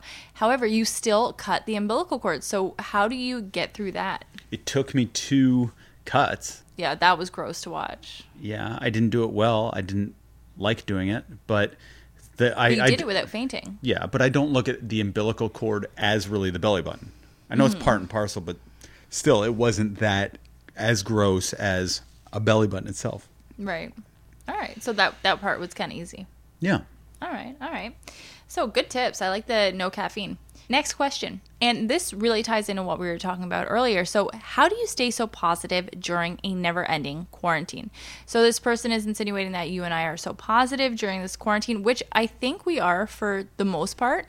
However, every day there's a million times where we are not positive and where we struggle to be positive and to think better and be kinder and, show happiness. And I think so much of it is just really trying. It's so easy to give in to negativity and bad thoughts. And I think just forcing happiness sometimes is enough to even bring you actually happiness and get you in a positive mood. So we do things that keep us positive. So for example, if like I'm struggling or if Shane is struggling, we'll try to change things up ASAP. Shane mentioned that I was not getting enough sleep at night, obviously, because Betty has been hit so hard by the 4-month sleep regression. Even though she's on month 7, we have not recovered. So she's been waking up every hour. And now I'm trying to re-sleep train her. But these nights were killing me and I was a monster in the morning. So Shane said, Alex, more sleep. Done. That's helping. If one of us is getting antsy and it's really taking a toll, be like, hey, go for your run, go for a workout, get outside, do something that'll help you. Shane had a night the other day and he had a night the other day? Oh, you had I don't know, an afternoon a couple days ago where you had so much work and it was really piling on and all day into the night. So then I gotta say, it was kind of me. I did not ask for any help during dinner time, bath time, or bedtime, and I got both girls fed, bathed, and put to bed by myself. Supermom does exist. That's a crazy task. That is a hard task to get accomplished, and I did it. So you're welcome, but... Oh, I'm just referencing because you said Supermom is dead. I'm not limiting that. I don't think you are.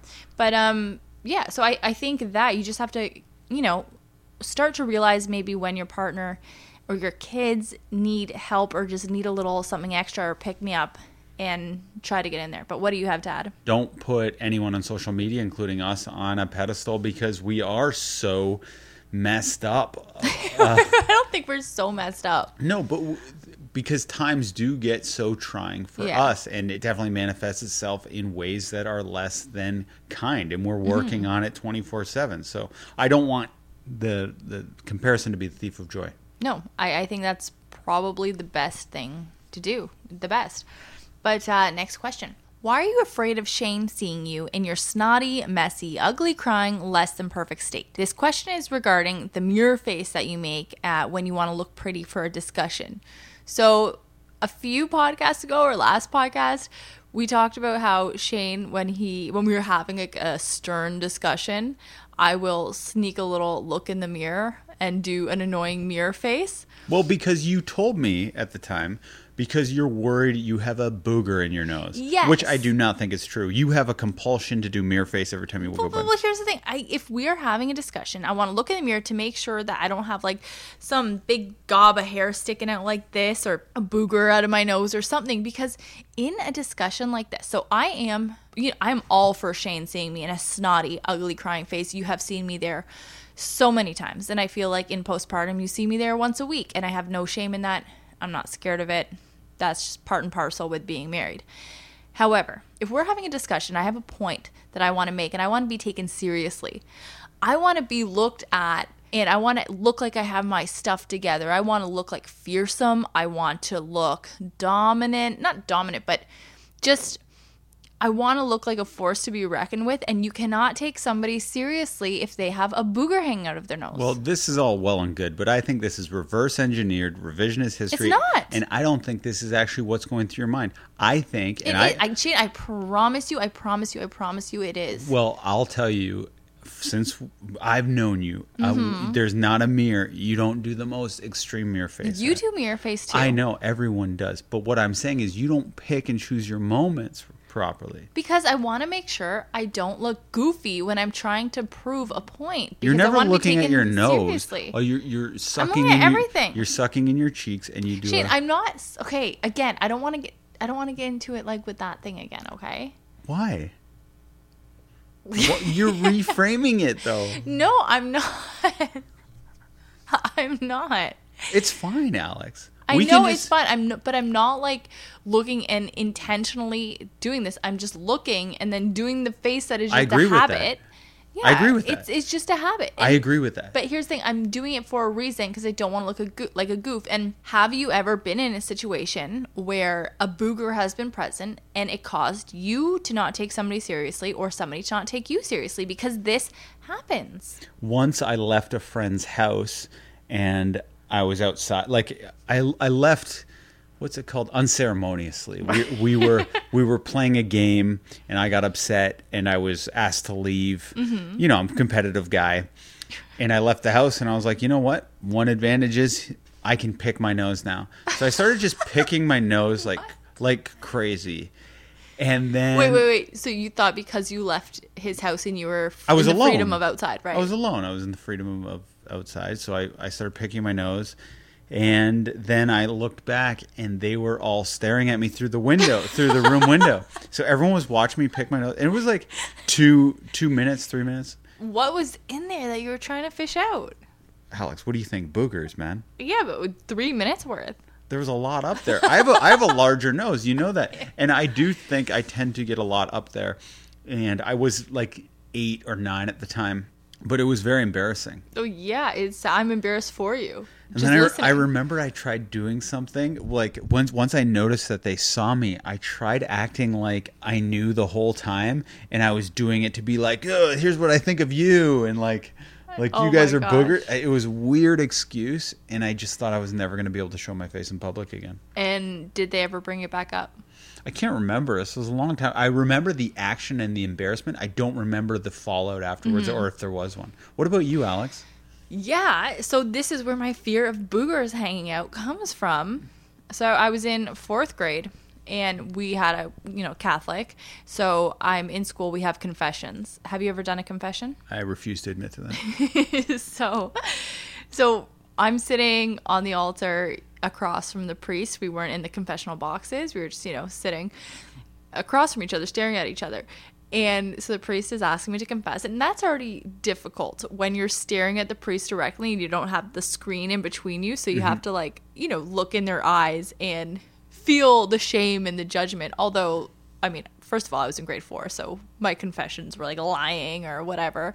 And my priest was so kind. There was no shame or judgment. But I looked at him as I'm telling him my confession, and it gives me the willies thinking about it, but he had the biggest, whitest booger on his lip. Just sitting on his lip. And he always had a cold, this poor guy. Like, our priest always had a cold. So I guess he blew his nose. Some of it just flopped down instead of making it into the napkin or something. And it was just sitting there. And the entire confession, I couldn't take it seriously. And it was a sin. It was so hard for me, probably. And it was so hard for me to sit through. And it was so hard for me to make eye contact with him. And that was in 4th grade. And I still remember it so well. I still get the same feeling of like embarrassment for him or, just cringiness because it was kind of gross. And I never want to be in that situation, especially when I want somebody to take me seriously. So wait, your example isn't even one where you were the one with boogers out of your nose? No, because I just felt so bad for him and I couldn't even really Do you ever have boogers hanging out of your nose? No, because I always take care of it before they get too visible. But yes, I always have boogers that are like threatening to come out, yes. When do you take care of this? Because I've never seen you with a booger once. Right, because I'm always fixing it, Shane. When do you do this? I told you, in the winter, my nose gets incredibly dry. When do you take care of it? I've never seen you really... I don't know, lots throughout the day. I don't see... A ton throughout the day. You're very sneaky. I'm like blowing my nose or like putting what do you call it? A toilet paper on my finger. I don't and just, like that. To get a little pick. I don't like that. Okay, let's move on. For some reason, I don't like that. I'm sorry. Well, then there you go. So... You're welcome for making sure I don't have any boogers in my nose when we argue, because it would just gross you out and you definitely wouldn't be able to take me seriously. It would add the appropriate amount of levity that sometimes our arguments need, I think. Oh, yeah, and you have a booger. And then we both start laughing. All right, next question. How do you feel about screen time policies and when is it okay to start? So I say start ASAP, like when they're born. We should have started yesterday. If you don't have a screen time policy in place, and I know it's super hard during quarantine, get one. And I say this as somebody who is not currently enforcing any type of screen time policy, but I know I should be. And I have guilt about that every single day that I'm not enforcing that. But it is so damn hard in quarantine. It is so hard. And, God bless parents that are able to do that and are able to find ways to keep their kids busy while giving them, no more than the recommended amounts, because kids under 2 are not recommended to have any screen time at all. 0. And then from 2 to 5, they're supposed to have less than 1 hour. That's very little. And that's not realistic. At these times, like when people don't have daycare, I don't think that's realistic right now. It's hard. It's so hard, especially if you have multiples. I don't get it, but obviously screen time in general is not good for kids. It could lead to delayed language, fractured attention, poor sleep quality, and most importantly, I think, if you're trying to set up good habits, is that it can desensitize the brain's reward system. We talked about this before, but so too much dopamine will be released. We spoke about this before, and then the rewards pathways are being overused. So that leads to your kids needing more stimulation to be happy in everyday life. And because the child's brain has become dependent on this chemical reaction, it's just going to be hard to keep your kid occupied. I got that stuff. It's scary, but I got it from a psychologist named Kim Knoll. So like I said, it's hard, but if this is something that you want to do, and, I think we should all try to do our best with it, start now, right? And I think, start when your kids are tiny, and then you'll never have to set hard and fast rules, because then they just won't be used to screen time. But I think all of these hard and fast rules were made before COVID-y times. So yeah. Right now it's like, I don't know what, survive. Do what you can. And again, I say this as a mom who is allowing quite a lot of screen time in the day because it's our way of getting through days. But next question. Do you have advice for another podcaster starting out? I'm going to let Shane take over this one. I will just say to let yourself grow and get better. I was so nervous to really put myself out there and really, have confidence in what I had to say because I didn't want to fail. But in order to get better, you have to fail, or you have to find things that you need to improve on. And there's fun in that. So let yourself do that. But Shane, what do you want to add? Go slow. This is such a marathon race. Everyone's doing it, and everyone's giving up after their 10th episode because they're not, getting over 100 downloads per episode. So don't get discouraged. Don't get in it to get famous or popular. That's the worst way to go about it, and the reason why you probably won't, because there'll be so much stress on the mic and not fun or loose the way you really want to be. Also, I would recommend editing your own episodes in the beginning. The reason to do this is you'll notice your vocal tics, you'll notice what's annoying, and you'll notice what felt good maybe while you were recording doesn't feel as good during the edit, and you'll slowly curate yourself until it's just all gold. For us, we had to take out so many ums and likes, lip slapping. We had to get a pop filter. So Alex tended to pop her P's, so we had to take care of that. It was very annoying in the beginning, but we figured that out. Yeah, I would look at it more of a 5-year plan than a week to week or month to month, and try to do, if you could, try to eventually do 2 episodes a week, because a lot of episodes really pick up the steam, and we found that we've got like 140% increase in popularity just from adding that extra episode. It's date night, and if you haven't checked it out, check it out because you will love it. Yeah, it really has changed the game. Like we were, I think, like top 50 podcast, and now we're top 10 podcast. So it really can change the game if you up your frequency, but also your consistency. Always release on the same day. Sometimes podcasts, they just do it whenever, but then your audience doesn't look at it as like a scheduled listen. And forming habits is very important for people, because especially now we like all these comforts. Oh, I'm going to listen to NPR on Sunday nights. And then if it's not there on Sunday, you might find something else, and then that becomes your new habit. So you don't want to lose people in their habit cycle, especially if it's listening to your podcast. So our final question that we're going to get to today, I think, is really good, and it's something that I really strongly feel, but is there guilt sharing your time when you have more than one child? So I try to engage both girls when we're doing things, but obviously that's hard with Lucy because she doesn't get that, Betty can't do certain things, or she doesn't care that Betty can't do certain things because she just wants to play with me. And when we're home alone during COVID, she doesn't have any other playmates. So I have so much guilt every day that I'm not playing enough with Lucy, and then I'm not doing enough to keep her, and I'm not doing enough with Lucy to keep her engaged because Betty has so much of my focus because she is so young, and I always have to have my eye on her constantly.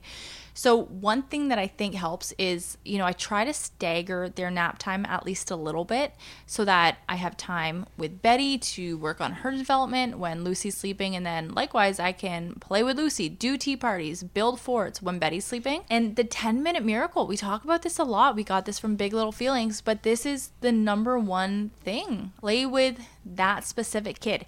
10 minutes a day without anybody else around, without the other parent around, without the other kid around, no cell phone, no TV, and just totally immerse yourself in whatever they're doing. And that little bit goes such a long way.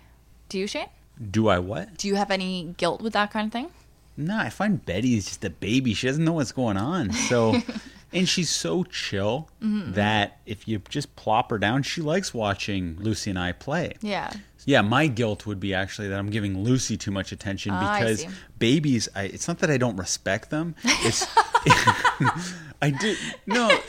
But I have a thing where But you just poop all day. I'm just like, it's just a baby, you know? Lucy is such a person, and I love Lou better right now, only because of her age. Babies. And you plays back for when Betty's older. Oh, when Betty's 2, I'll love Lou and Betty equally. But right now, it's just so like, oh, would you get up and walk already? Like, and she's so happy. If she was upset all the time, I would feel guilty. No, Betty's the happiest baby. But we struck it rich with calm baby Betty, and so I really only feel like hanging with Lucy.